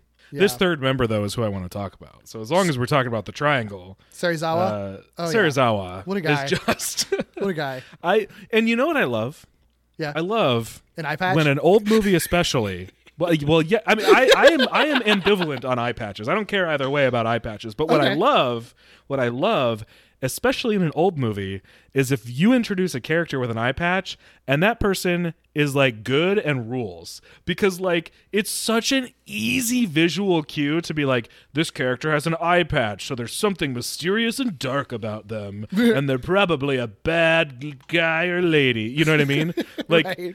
They present him in a way that's sort of like, yeah, he's a little bit dark and he's a little bit mysterious, but like ultimately he seems like a really good dude and is like sort of like crushed by the weight of what he's created and capable of. You know what I mean? Like it's interesting. Like there's nothing mustache twirly about him. The eye patch really is like not communicating what I feel like so many other movies and stereotypically older movies would be communicating about a character. Yeah. He is as grounded as anybody else in this movie. Yeah. I mean, it's funny because like Ogata and Serizawa fit the you know, the sort of like Betty and Veronica kind of thing where it's like Ogata is like just the handsome, like cool, like nice guy, and like Serizawa is like the dark, brooding one with a dark secret who's like kind of edgy. But like neither of them are like, I don't know. I like that they're not like rivals. First of all, like they're genuinely friends, and like neither of those like they're not like going hard on those archetypes in any direction. Like they're just kind of like trying to do their best in like this wild situation. That's what the eye patch is, because yes, Ogata is like the sort of like handsome, young, sort of like ambitious, like romantic. But like Serizawa is also just like a handsome, young, very true. Like they truly needed something to be like, these guys are different, right? Like one of like to communicate the darkness, they couldn't just like put him in his science lab. They like needed something to be like, oh, maybe there's something that we can like cut the handsome with a little. We got to cover some of the handsomeness up. Yeah, because he's still just a really handsome guy. He's a very handsome guy. I mean, look, they're not putting anybody in this movie in like a lead role that isn't like stunning. Everybody is so fucking hot in this movie. It's unreal. So the only way they could communicate it is to put an eye patch on him, I guess. Yeah, I mean, it works. It works for me. And like, that's to say nothing of like his acting. Like he is very good at being the brooding character. But yeah, I think if you want to, I agree. Like if you took the eye patch off, he'd just be another hot guy in this movie. yeah, exactly. Right, and I'm not speaking on the acting. They act their characters very differently. These characters are very different characters. Yeah. It's just funny to me, like, you know. Yeah, they both seem like good, handsome, you know, dudes. Yeah. One just has lucky. A dark secret. One has a very dark secret that he's trying so hard to be responsible about. And everyone's just sort of like, no, we need death in our world right now, and you have to be responsible for it. Like he's truly trying to be the best version of a person you could possibly want, yes, you know? Yes. The other character we have is Dr. Yamane, so Takashi Shimura, I already fucking love that guy from Seventh Samurai. He's so good in that movie. And I love him in this one too. He's like my favorite actor in the movie. And I love his character too, because he's just like, he just wants what's best for Godzilla, and he just wants to learn from him. He wants to stop all the killing. He's great. It's so sad. And it's like, I love him. It's tough. This is what I like. Like, I don't know how you could watch this movie, and maybe this isn't the movie that people are making the statement about, but like, I don't know how you could watch this movie with these human characters, even just the four we've mentioned, and say that the human stuff is boring. I mean, they are really complicated characters, and we only get to know them for like a tiny amount of time, you know? Because I mean, Professor Yamane, like, he just wants to save Godzilla and just wants to study Godzilla, but like the circumstances have already gotten so far that like even he has to know that like shit's already kind of hit the fan. Like I don't know that anybody's going to take me seriously or this idea seriously, or even like I don't even like I want to study Godzilla, But like, can we even walk back what's already happened to get to the point where I could do that? You know, like that's a rough thing to wrestle with, to know that like this would be the right thing to do, but I don't know if we can even do that anymore, you know? Yeah, I love his presence in this movie because, you know, they obviously needed a scientist character to explain the science and the lore of the movie. Fulfills that role great. He's a very charismatic guy, so like he's able to give that exposition great, amazingly, and it's super good. So I'm so glad that they give him other stuff to do as well. He isn't just Mr. Science and Mr. Exposition. He's also there to essentially like endear the audience to Godzilla as a creature, you know? And like, because I think, you know, probably a problem with, I'm sure, with many other monster movies is sort of like, you don't have that character in the cast who's just sort of being like, but FYI, this is just like a fucking animal though, right? Like we can't treat this like it's a villain. Like this movie does have that. Like Dr. Yamane is sort of like, Godzilla is a tragic character and it would be really awful if we just murdered him. Like, it sucks what's happening right now, but we can't just fucking kill the guy, you know? And you know what? One thing I love about this movie, just because it's a living creature, it would be wrong for us to kill this thing based on its circumstances and because it's a living creature. There's no like shocking revelation. It's not like we can't kill it because it's pregnant. Yeah. We can't kill it because it's female. We can't kill it because it's the last one. Like, just like we can't kill it because we shouldn't do that. Like, we shouldn't do that, you guys. That's the wrong thing to do. I love that. I think so much of this movie is presented in, it's weird to say, but like that subtlety across the board, you know, I think serves this movie in such a good way. And that's another one of those examples where like they're not overdoing that. Like he just believes it's the wrong thing to do. Yeah. Because it's a living thing. I think because it didn't do anything wrong. I think that a lot of that really comes from Honda's background and is sort of like pacifism. Like, not that, you know, there's a lot of obviously a lot of creative forces involved in the movie, but I do think that like that stuff probably only gets hammered in because of Honda specifically. And yeah, I think really wanting to like approach a monster movie with the intention that the monster is ultimately an innocent animal in this, you know, in this scenario. Right. It's purely just compassion. There's no like justification needed for why you would be compassionate.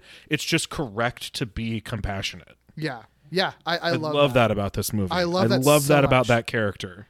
Yeah, I love it. I fully agree. I love it so much. Also, like, this is so subtle, but I love that like they don't even really comment on it. But the kid in the beginning, that's part of the, you know, that's part of the village of, you know, of fishermen, Shinkichi, Yamane just like kind of just like adopts the kid because he's like living with them, and like they don't make a thing out of it. Like it's just sort of like he's just a compassionate guy, and now he's just got this orphan living with them. Like it's. I love that detail. Like, it's just like, they're just like, why good wouldn't people. I take care of him? Yeah. Yeah. I love that. What a good guy. What a good dude. Yeah. We all need a Professor Yamane in our lives. Oh, he's great. He's great. Yeah. I'm glad you brought up the village because I don't know how much necessarily you plan to talk about it, but as long as we're talking about like Yamane and like the science of it all, the village was interesting to me. And a thing that I didn't necessarily remember, I found it really interesting that there is also an older male figure in the village who is like, oh, that must be Godzilla. Like that must be who that is. And then tells you sort of like the legend folky version of Godzilla. That was a thing I completely forgot. And I found it really fascinating because it had none of the science. And it was actually surprisingly Kong-esque in sort of the like, it does its own thing, but under these circumstances, it could be antagonistic towards us. And so there have been times where we have done questionable things to sort of maintain our relationship and distance from Godzilla. You know, like they don't talk about it a lot. It's not really a big part of the movie. It's mostly sort of it mostly serves to introduce Godzilla as this mysterious presence we haven't seen yet. And name him, right? Basically. Yeah. And name him, But I just totally forgot that was a piece, that there was any part of this world that had a folklore about Godzilla. Yeah. And I just thought that was neat. And that it was a long-standing folklore. It wasn't even necessarily a recent history thing. It's like a story and an experience that's been passed down for a long time, implying that like there's probably there's been more than one, you know, like Yeah. this is a relationship that's been ongoing in the way that we as humans have had several generations. Our relationship with the monster Godzilla has lasted several generations of the monster Godzilla. I don't know, that it really kind of caught me off guard in a cool way. Well, and it's like, it honestly, like, it works for the lore too, like, because if the idea is that Godzilla is a prehistoric creature, like basically a dinosaur that's just lived underwater for, you know, what, I guess millions of years, that sort of, you know, more heavily implies that like Godzilla or other Godzillas have had some, you know, a minimal interaction with people, like enough that like this village knows that he exists at some point through their generations, but also like adds power to how different the world is after the invention of atomic weapons, because it's like, oh, he's existed for millions of years and has even been around people a little bit, and it really was the atomic bomb that actually drove him to actually come to shore. No question. There is no question about why, like, who fucked up and how. You know what I mean? Yeah. And I do think that's important. That's a good point. That probably clarifies like why that felt so significant to me. That sort of distinction between the sort of old folky version of the Godzilla story versus the current present day like reality of Godzilla. Yeah. I'm glad you brought that up too, though, because I do think that's the kind of thing that I kind of forget about that aspect of the movie too, but there's a lot of good stuff in there. I mean, like, I love that, like, that's kind of the horror movie side of it, that like Godzilla's earliest appearances are not in a city. It is like in a small village where it's like harder to prove his existence for a little while. Not for that long. I mean, it is pretty quick. And one thing I love about this movie so much is that it's like, again, I watched Beast from 20,000 Fathoms, and so fucking much of that movie is just sort of like trying to convince people that the beast exists. And it's sort of like, it's going to show up in the end anyway. Why are we setting the whole movie with this? So many movies do that. This movie, it really is just sort of like, he makes kind of one appearance and it's sort of like, we got enough evidence. Hey, y'all, there's a dinosaur. He's real. And everyone's just like, damn, that sucks. Okay, well, I guess we believe you. Like, and then they just like move on from that, right. You know? It's less about, no, it's so smart because and I think focusing on the Odo Island and the village and sort of it being at a distance from sort of like the most modern version of Japan, you know, at the start of the movie is so much smarter than just being like, does it exist? Right. Can we convince people it exists? Because yes, we know it exists. It's more a question of like, will it arrive here and when? And what will that look like? You know what I mean? And I do think it creates a believable distance between the monster appearing and shit hitting the fan. Yeah. Because if you think about a horror movie, if something's happening in a small town, like, it's not necessarily taken seriously by the big city an hour away, you know, until it actually arrives. And so, like, once the big city's like, oh yeah, that exists, are they coming here next? Like, now you have that sort of like doom and suspense. Yeah. But even then, you know what? They still do smart stuff with it though, because it's like, okay, well, there's two things that I want to say about this, because like the government officials, the military, whoever's on that panel that Numani presents to, like, they believe him pretty quickly. They're like, okay, you've given us the evidence. You've given us the fucking giant trilobite, which is also really fucking cool. That's so funny. Yeah. I love that. But you've given us all this evidence, right? So like, we believe you. We're going to not put this in the media. And then you have like this, like a bunch of women that are sort of like, what the fuck, dude? We've got to warn people about this. Like, I don't really even know who they were. I think they're supposed to be wives and family members of the fishermen. Got it. Which makes sense. Yeah. But I love that it's like all of like, that just, I don't know, that felt like maybe unintentional, that there felt like a progressive kind of edge to that, where like all these fucking men were just sort of like, we know what's best for everyone. And then like all the women were sort of like, feels like a what horror the fuck movie is thing wrong too. with you? That feels like a horror movie thing too. It feels like the police that aren't telling the village what's going on, and people being like, people are dying. What's happening? Yeah. Like, that's a thing that happens in horror movies too. Yeah.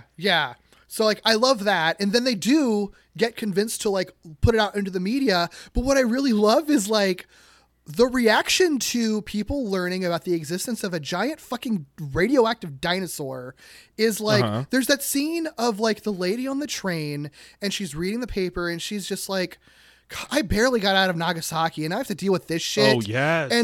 But oh my God. Which is like, and like the way that it's like almost like a throwaway kind of thing. It's like, but that just happened. Now this is happening. I don't have time to evacuate. I've got to live my life. Like, I know this is not a fair comparison. We brought it before. It reminds me of like things people have said over the past few years, which is sort of like so many fucking historical events and tragedies have happened one right after another that it doesn't even impact me anymore. I'm just like, I'm just exhausted by another historical event happening. So like, what's another fucking tragedy, man? And it's like giving that, like her response on the train. It's just like, well, here we go again. I really don't feel like evacuating. It's like nobody's really taking it seriously because they've already seen so much horror that it's sort of like, what's another terrible thing to happen to us? Like, I already upended my life. And it is wild for anything to be treated that casually because, like, when you consider what she's referencing by referencing Nagasaki, like, it's wild. But you're right. It's so real, and it's totally a thing people do. I mean, people don't evacuate things all the time. Yeah. Like, it's so, both in fiction and in reality, where it's like, I can't right now. Like, I can't do that. And it's like, part of you is like, why are you not getting up? But part of you is sort of like, I get it. Yeah, like, it's hard. I sort of understand. It's like, hard. I don't know what I would do. I mean, I don't know. I would like to think that I'm smart enough to like evacuate, but I also feel like I'd just be like, yeah, but I'm sure it'll be fine. Like, that's a lot of work. I'm sorry, Derek, if Godzilla's attacking your city, you're not going away from Godzilla. You're going toward Godzilla. I was thinking a similar scenario, not Godzilla exactly. You know, but yes, you're right. I would just be like, well, this is exactly how I want to die specifically. Yeah. So, you know. Yeah.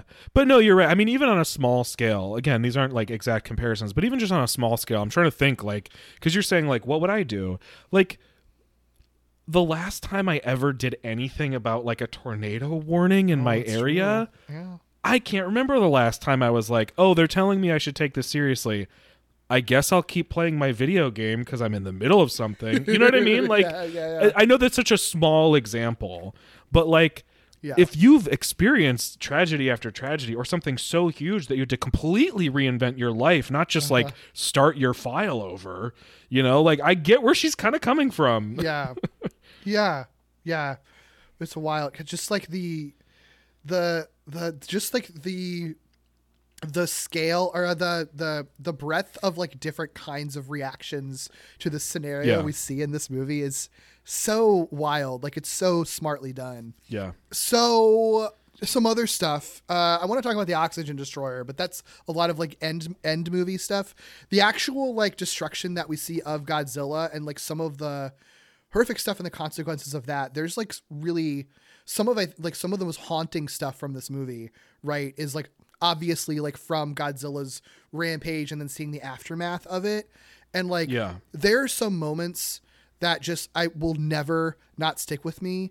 The mom, like telling her children, like, we're going to join daddy now. Like, as she's like hugging her, like 3 children. Like, I remember when I first watched this movie and like, I kind of burst into tears when I saw that. And every time I get to it, horrible. It hits me in the gut. It's and it's like, it's just so, it's so matter of fact there. It's just like, I mean, and there's like, you immediately just get like so much history of this person's life just unloaded on you in that moment. You know, it's just, it's so poignant. It's interesting. Like, there are certain things, I'm just like looking through things I wrote down, which had to have been significant enough for me to be like, whoa. And like, it's just interesting quotes. Like, some of them are just interesting quotes I'm seeing, like sort of from like in the realm of destruction, but like the way that people are communicating about it to each other or reporting details of it that sort of like builds and builds and builds the mythology. For some reason, it really resonated me. It was one of the courtroom scenes where just they say they were crushed from above. Like, they're referencing like boats and helicopters and stuff. Just the idea that like, no, you guys don't understand. Like, they were crushed from above. Something had to be higher than them to like destroy the helicopters. That was one thing that I was like, oh, that's such a good line in detail to really like sell the severity of what's going on. And with so much and stuff. Then It's so much stuff that like I feel like we take for granted now with giant monster movies, but like that one line, like that is kind of shocking if you've never heard it before. Right. That there is something You're big like, what enough. do you mean? Yeah. Yeah. Like what, did something like did a mountain fall on it? Like what are you talking about? Yeah. Yeah. Right. Because it's unfathomable that something could destroy a helicopter from above. Right. You know? Yeah. And then, you know, I guess maybe this is getting too close to the destruction, like the destruction of Godzilla versus Godzilla's destruction of the city. Yeah. But Yamane saying Godzilla was baptized in the fire of the H-bomb and survived to just be like, what the fuck do you think you're going to do about it? You know what I mean? Yeah. Like, I understand you want to stop what's going on here, but like, what do you think you can do to this thing? No, that is such a good, scary line. Like, yeah, again, it is just like so much of this movie, I feel like you really do have to put yourself in the context of like when it was happening and try to like forget all the kaiju stuff that comes afterwards, because some of the stuff it is like, again, it's just sort of like, well, yeah, of course, Godzilla. There's a million Godzilla movies, so like you're not gonna be able to stop him. Like he's powerful, but it's sort of like that is a really scary thing to hear. That it's not only is this giant fucking monster demolishing everything, it's like the most destructive weapon in the history of the world is what created him. Just woke it up. It's what woke him up. Yeah, no, you're right. Didn't even just create it was him, its alarm in up. the morning. Yeah, like that is terrifying. That is absolutely and in a movie that is based in reality to the extent that it's not like you don't really expect they're going to come up with a magical sci-fi weapon. You this isn't a kind of movie that sets itself up to be something where they're going to come up with a death ray that will shoot Godzilla and that's how they destroy him.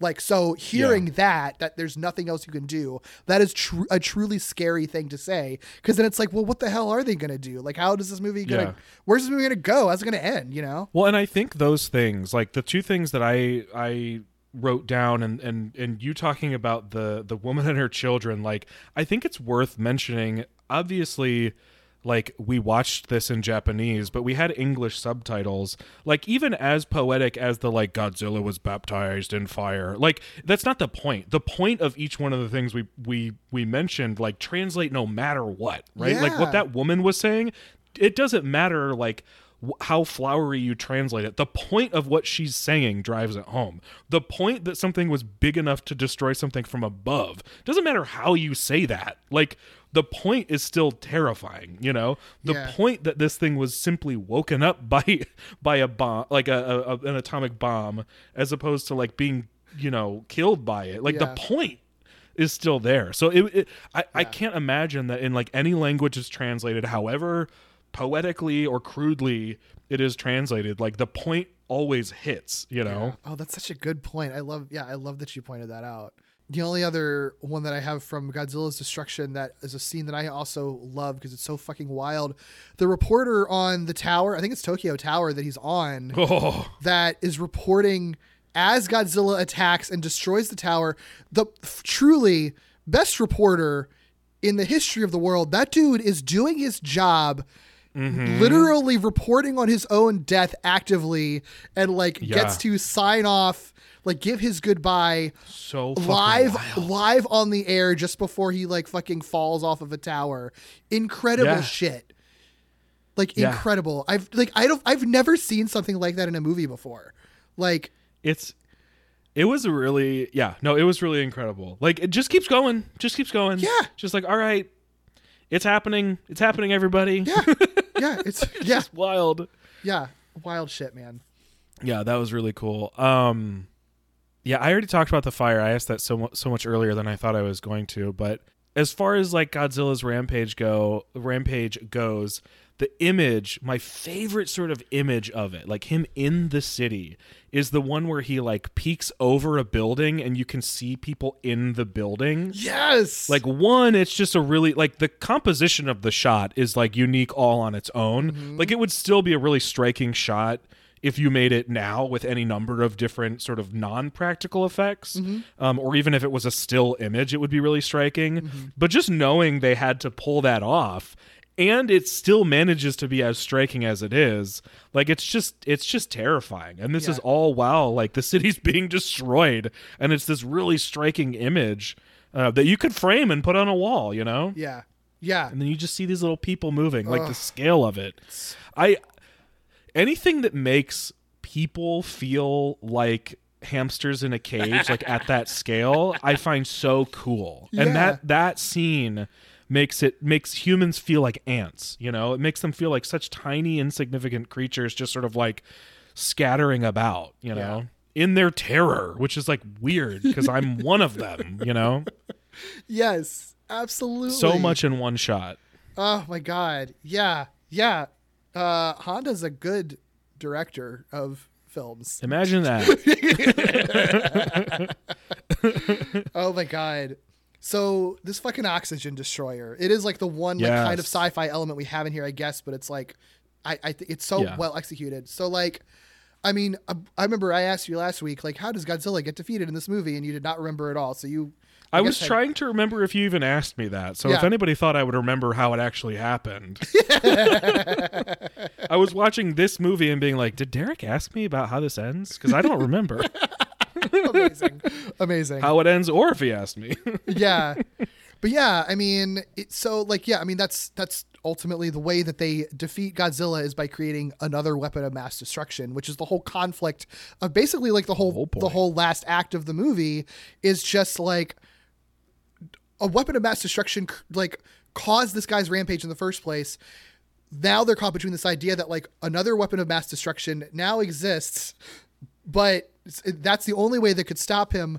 But to do so, you are creating and unleashing another weapon of mass destruction, which was the whole thing that started this in the first place. So like, is just this cycle of destruction just cyclical, like forever, you know? It's not even, I mean, it's that, yes, right? Like this sort of like the monster that was awoken literally by the atomic weapons is Godzilla, but the monster that is awoken by that is the constant cycle of weapons of mass destruction.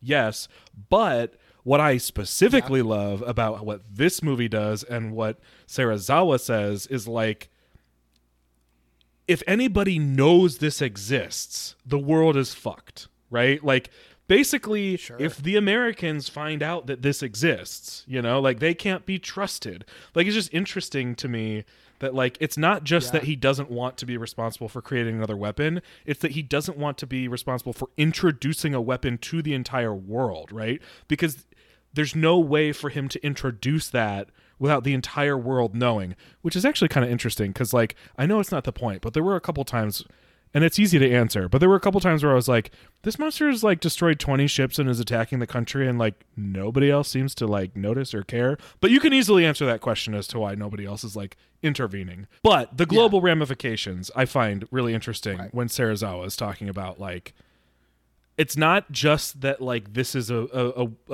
weapon that will destroy the entirety of life in Tokyo Bay. It's that like I can't put back in the toothpaste that will be let out if anybody knows that this exists. Yeah. But like, and that's exactly what happened with nuclear weapons, right? Like as soon as the atomic bomb that was invented. I mean, you know, there was literally just a movie that came out about that was very popular.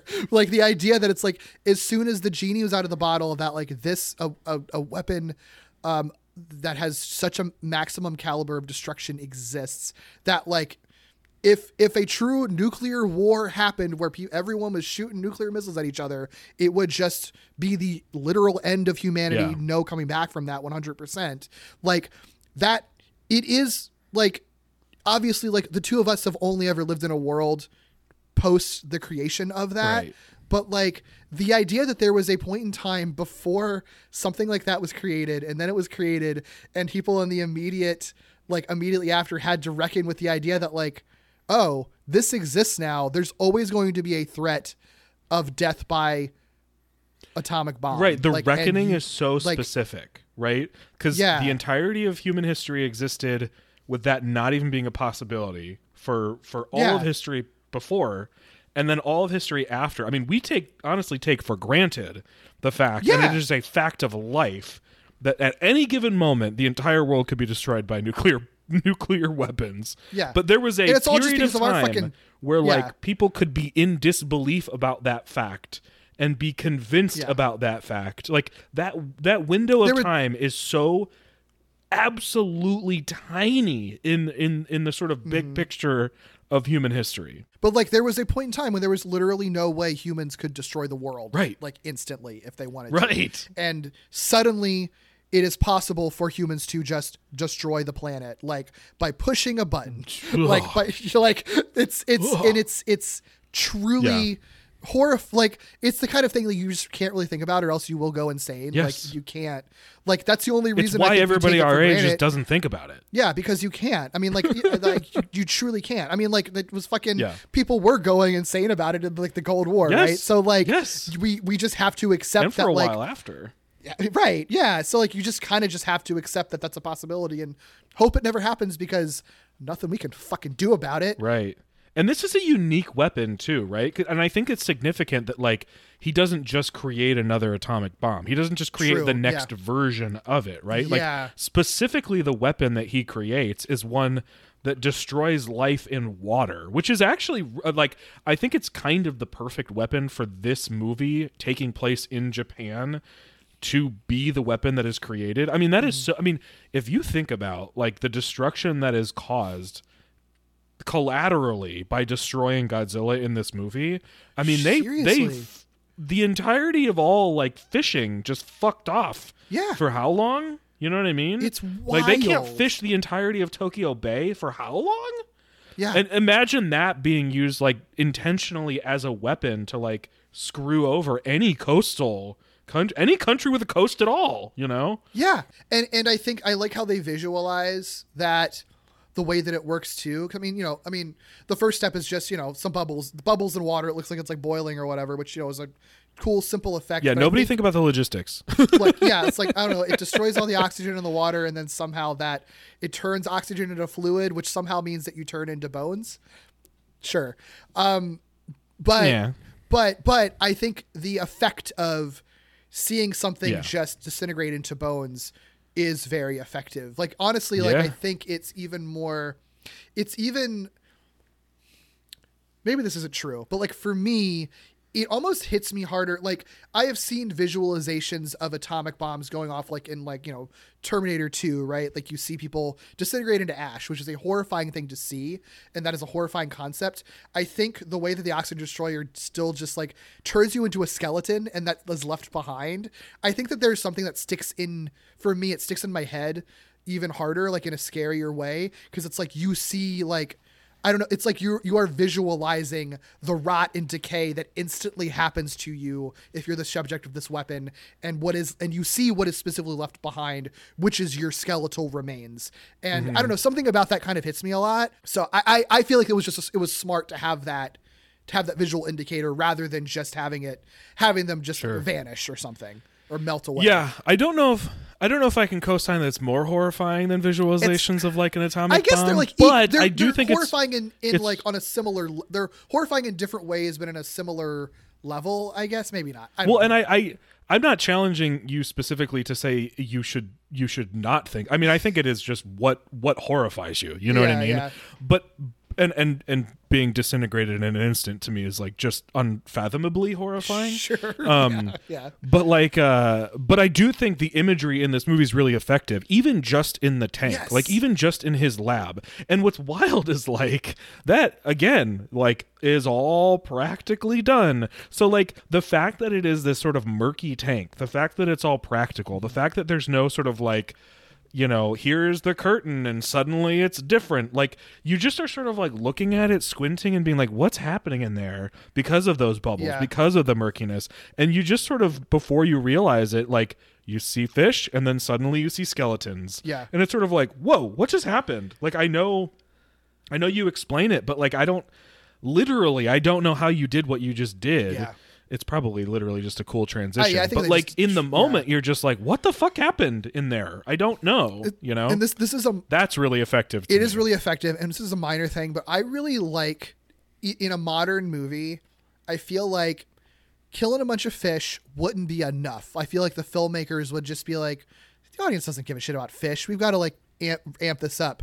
But I love that like Emiko has, I think, what is a realistic reaction to seeing a tank of fish melt into skeletons. Like, she is horrified and truly shaken by this, like truly horrified by this. And I feel like, and maybe I'm being unfair to like modern movies or whatever, but I feel like a lot of movies now would want to like up those stakes, like to be more visceral about it. Like, wouldn't feel like a fish tank would be enough, even though I do think it is very realistic that would be a truly horrifying thing to see.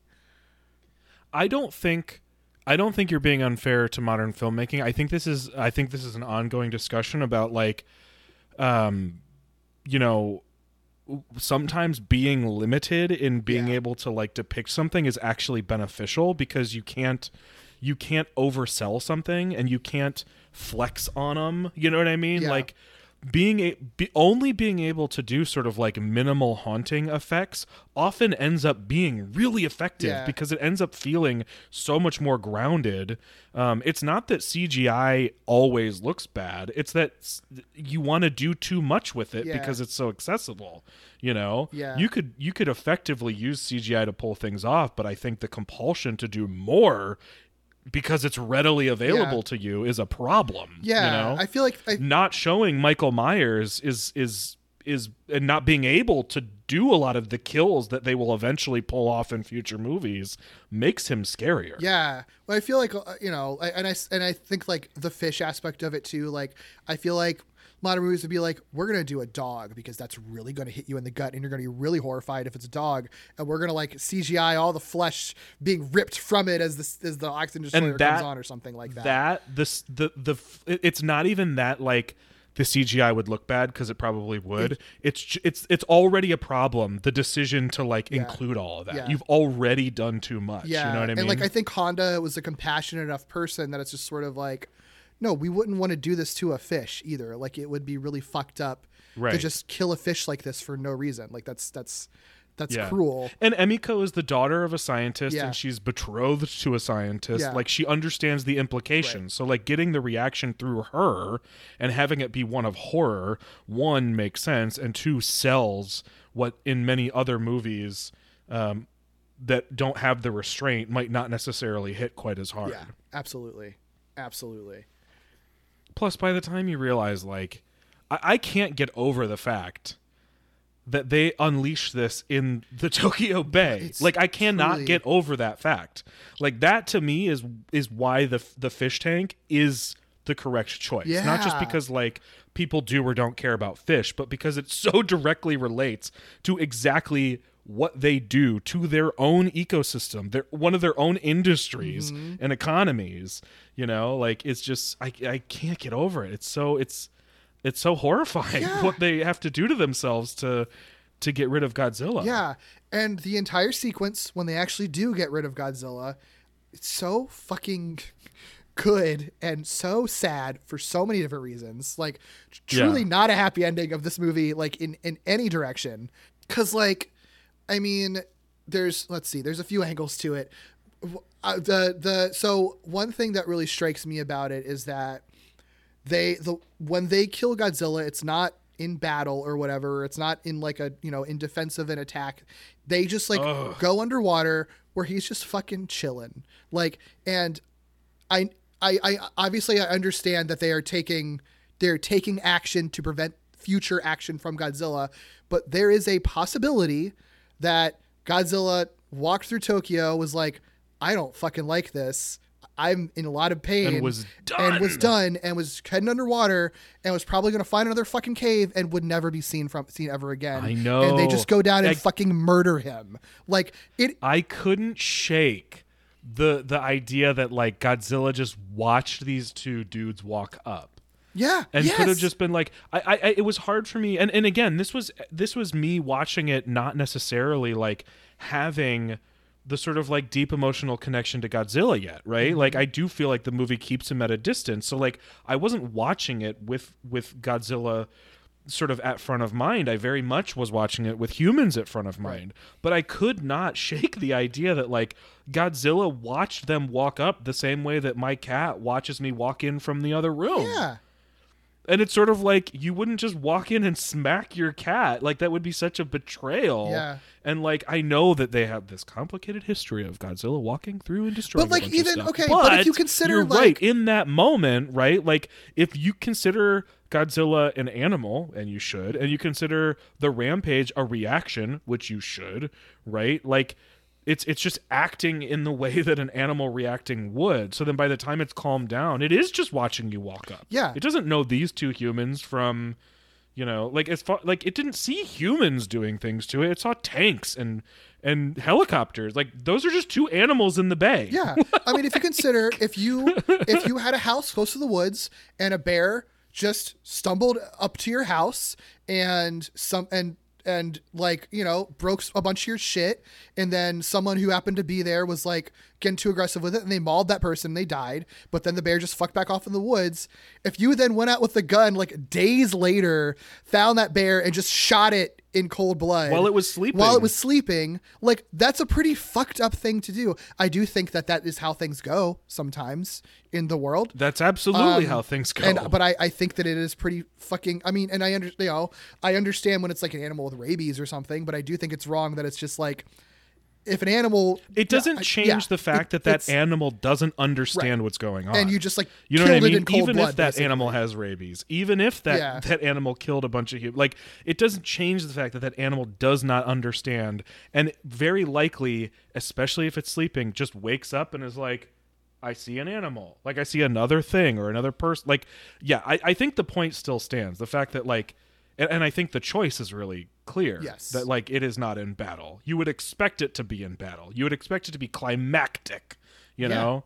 And it's just, it's not. Yeah. It's really sad and peaceful. Yeah. Yeah. Yeah. And that's all from the Godzilla side. That's not even considering the, like, tragedy of the human side of things, which is also tragic. My boy, Serizawa, like, and I knew that was going to happen. I mean, the moment Serizawa talks about, like, I even if I destroy this stuff, like, I will still exist. I still know how I made it. They will come after me. Yeah. You know what I mean?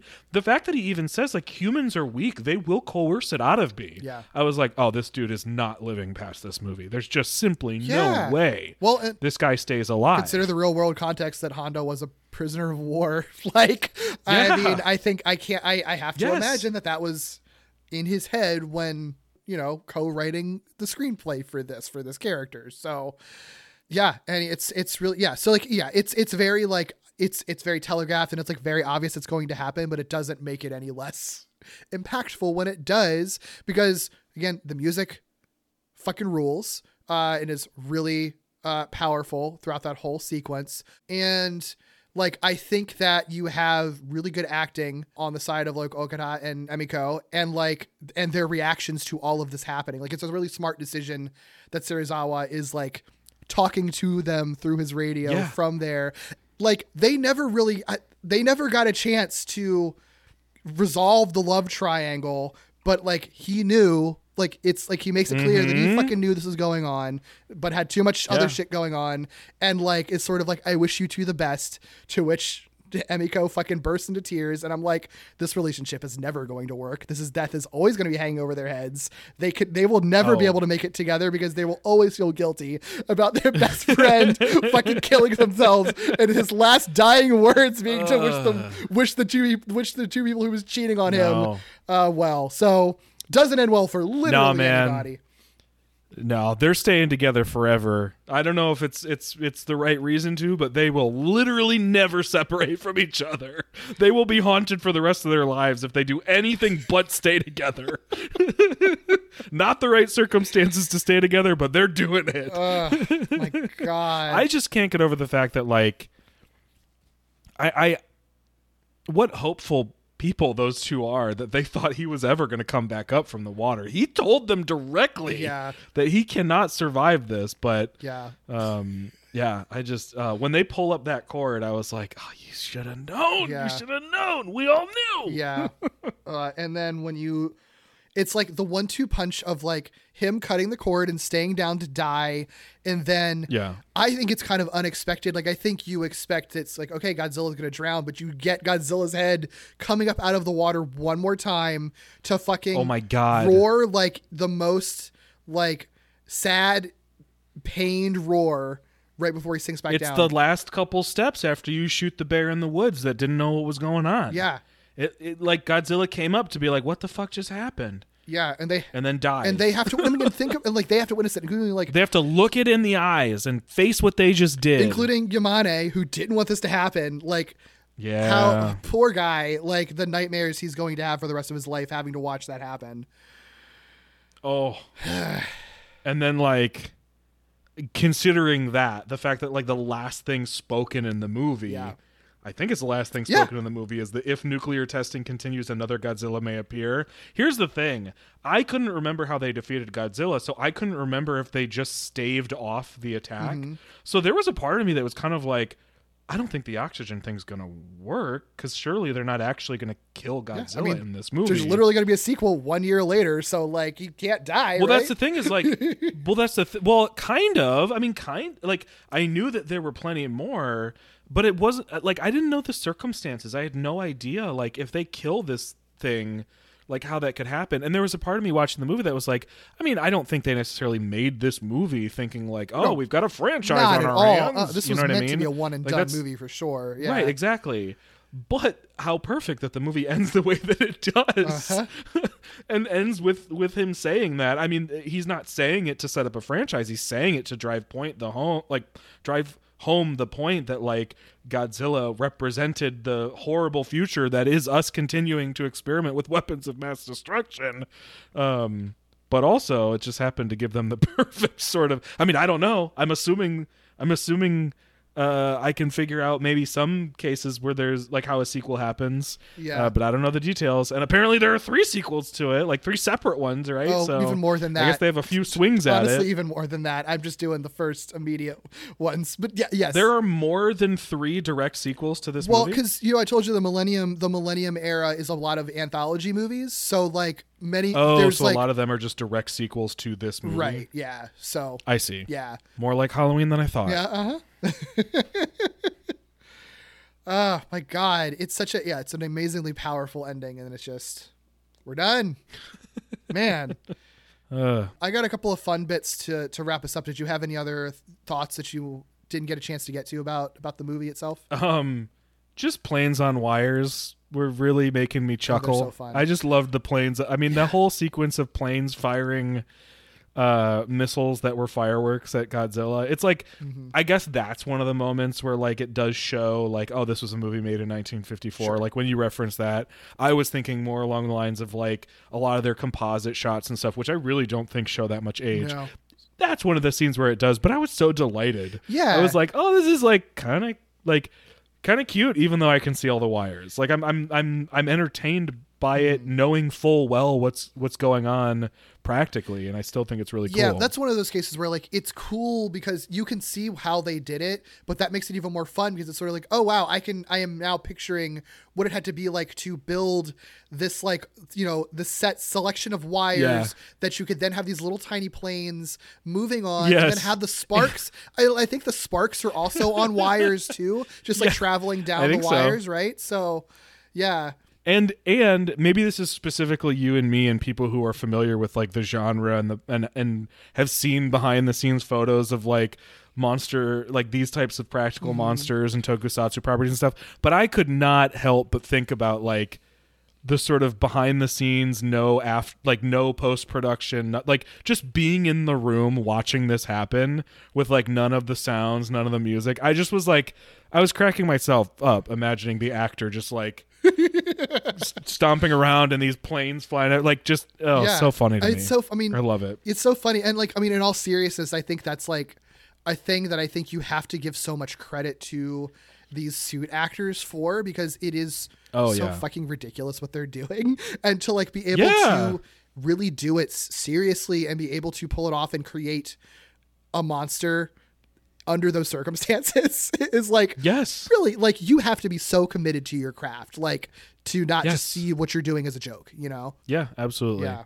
Yeah. I think that's the only thing that I was like, I absolutely have to talk about the plane. Like I think that was the last thing I had before. Yeah, yeah. Before we close this out. I got a couple of fun things. Just a couple of fun bits from now that we've seen and talked about this dark movie. The original treatment for this movie that Kayama had written that was really short. It was a very, like, you can really see how Honda especially sort of like elevated what almost like a regular, very run-of-the-mill monster movie. Mm-hmm. Just a couple of fun little bits. The original title that Tanaka had pitched, we complained about The Beast from 20,000 Fathoms. He wanted to title the movie The Giant Monster from 20,000 Miles Under the Sea. No. Glad that didn't happen. Terrible. Yes, very terrible. Also terrible in the treatment, Dr. Yamane, our wonderful Dr. Yamane that we love. He was characterized as wearing dark shades, a cape, living in a European style house from which he emerged only at night. Why? Literally for what? I don't know. I would honestly buy Serizawa being that character way more than I would buy. Like, Serizawa is just so barely off the like mad scientist stereotype. Like, they do such a good job of bringing him right up to that and then being like, JK, he's not a mad scientist. Yeah. And Godzilla also, like, I think we talked about, I forgot about this, but like when we were talking about the naming of Godzilla and like part of his name comes from the Japanese word for gorilla, like there was a point when it would be like he would be more of like basically an aquatic gorilla, essentially. It would be very much more of like a King Kong kind of ripoff. Ostensibly, he would also have like an interest in women, just like King Kong did, which would be weird. Boo. And was more like he's coming ashore to like feed on animals and stuff like that. Like there was a scene they did try to film of Godzilla eating a cow, and it just like wasn't going to work and everything. But also, glad it didn't work. Also, this wasn't from his treatment specifically, but there was when it was like in the potential gorilla phase, they came up with this idea of like, what if we go even harder on the metaphor for atomic bombs, and was like, maybe this gorilla, maybe his head kind of looks like a mushroom cloud. And I just texted you some of the concept art. Oh, I'm thrilled. Hold on. Oh boy. Couldn't be more oh God. Oh, it is what the fuck? Scary. I don't think they'd be able to have pulled it off in the movie. I'm obviously very glad they went with what they did, but I mean, I'm very glad they went with what they did, but I still want to see this realized. I would be curious what it would look like. As like a headpiece. Yeah. Because like what's weird is, we're seeing like the image that Derek sent me is basically in profile and like head on. And the head on picture, it's really unsettling because it's the shape of a mushroom cloud. And so like, if you didn't know that it was meant to be a face, you might not notice the face in it right away. And creepy. That to me is creepy. Like as corny as it always is when people are like, oh, I see the face of the devil in this fire smoke. It is actually kind of creepy to me. Like when once it's pointed out, I know it's all corny and stupid when people do it, but like, something about it, absolutely. Yeah. But yeah, I just thought those were, especially after this like deep conversation of like what the movie was, like some of the what could have been's is very interesting. And I think there's going to be a lot of those types of fun things for Godzilla movies going forward, just because, hell yeah, and oftentimes it's some weird ass shit. So yes, yeah. So going into the next one, you've watched one Godzilla movie for this podcast. The next movie we are going to do is going to be 1955's Godzilla Raids Again, which is 1 year later. It's the direct sequel. Interesting name. So, given how this one ends, right. So, a few questions for you, Doug. Here's your predictions for next month's movie. So, this movie ends. Godzilla is bones. How is there another Godzilla movie 1 year later? That's why I was so shocked to see Godzilla's bones. Like, there was a point at which I was like, okay, maybe they kill him. But I was like, I can't believe we saw the bones. That's so definitive. So I don't know. I mean, I think the sort of least ridiculous answer lives in the content of the movie we just watched, which is that Godzilla is not the only Godzilla. And so as weird as the title Godzilla Raids Again is, I'm gonna stick with the sort of Occam's razor explanation that is in the context of what we just watched, which is that there just is another Godzilla, and that Godzilla Raids Again is just like not an accurate name for the movie. Sure. I mean, you know what? We talked about the weird, the naming stuff. So we'll explore all the different names for that movie next month as well, and see if any of them. I don't want to overthink it. Yeah. Because anything I think up isn't going to be as good as what they actually do, unless I'm right. Sure. We will find out. Another question for you. Do any other kaiju show up? And if so, who? In the next movie, I'm going to say no. Cool. Only one movie later, I'm going to say that it's still just Godzilla. Cool. Because it's also only 1 year later. Yeah, it's just 1 year later. Yeah. And last but not least, plenty of human characters in this movie. Do any of these human characters show up again? And if so, who do you think is going to show up again? I would guess no, unless Emiko and Ogata are back. Those are the two that I would bet on. Cool. Although I probably should be betting on some like military general or something, but that's not fun. So I'm gonna bet on the couple. Sure. Okay. We'll see. All right. That's all I had. Well, yeah. Any closing general thoughts or anything about this? No, it's really, really good, and it is. It's worth the watch, even if you're not planning to like get into a big old Godzilla movie marathon. Yeah, like it's just a really good movie. Yeah, it is. It is. I think no matter what, you don't even if you have no intention of watching another good Godzilla movie in your entire life, if you don't even give a shit, I don't really know why you're listening to this podcast if that's the case. But if you don't give a shit about any Godzilla or kaiju stuff, I think as a standalone horror movie and a historical movie as well, I think this is just a really fantastic movie to watch, and it's just a good movie from the history of film, period. So agreed. Yes. Well, this is not the only podcast that we do, and it's not the only podcast on the collective that we're in, because if you'd like to find other queer creators who talk about media, you should check out the Glitterjaw Queer Podcast Collective at glitterjaw.com, and also follow us on Twitter, Facebook, and Blue Sky at Glitterjaw, and on Instagram at GlitterjawPods. But otherwise, where can we find you and everything you're working on, Doug? Yeah, you can find me everywhere at Ikkybooley, ICKYBOOLEY. You can listen to me on a podcast called Victory Road, where I talk about Pokemon, and you can listen to me on a Glitterjaw show called Novel Gaming that I do with my friend Katie, where we talk about all the books and video games we've been consuming lately. All right, and you can find me at Twitter at Derek B. Gale. That's where I'm most active. You can also find me probably on other platforms at that same name, or at Dare Bear, Mr. Dare Bear. And you can also find the podcast that Doug and I do together, which is also a Glitterjaw show, which is Walloping Web Snappers, where we do deep dives into every Spider-Man cartoon ever made. And you can find my other podcast, Gimmicks, where my co-host David and I look at the high-concept, experimental, structure-breaking, gimmicky episodes of television. Of course, you can find all of his podcasts anywhere you get your podcasts. And you can also follow my Twitch at Mr. Dare Bear, where I stream VHS recordings of old television airings with the original commercials. If you would like to support Screonk, the best way to do that would probably be by joining our Patreon at patreon.com/wallopingwebsnappers. It's obviously our Patreon for Walloping Web Snappers, but I think we will end up having some bonus Godzilla-related content there, and that'll just support us regardless for any of our podcasting endeavors that Doug and I do together. And you can check out our Walloping Web Snappers Discord that we'll link to in the show notes. I'm sure we will have some Godzilla conversations happening there as these episodes drop. We do have a specific email for Screonk, which is screonkpodcast@gmail.com. So feel free to email that, any of your questions or feedback or thoughts or corrections there. Of course, we're a new podcast, so please rate, review, and subscribe on all your podcast platforms just to help us out. And like I said, next month on the 13th, we are moving to 1 year later with the direct sequel, 1955's Godzilla Raids Again. See you then. Bye.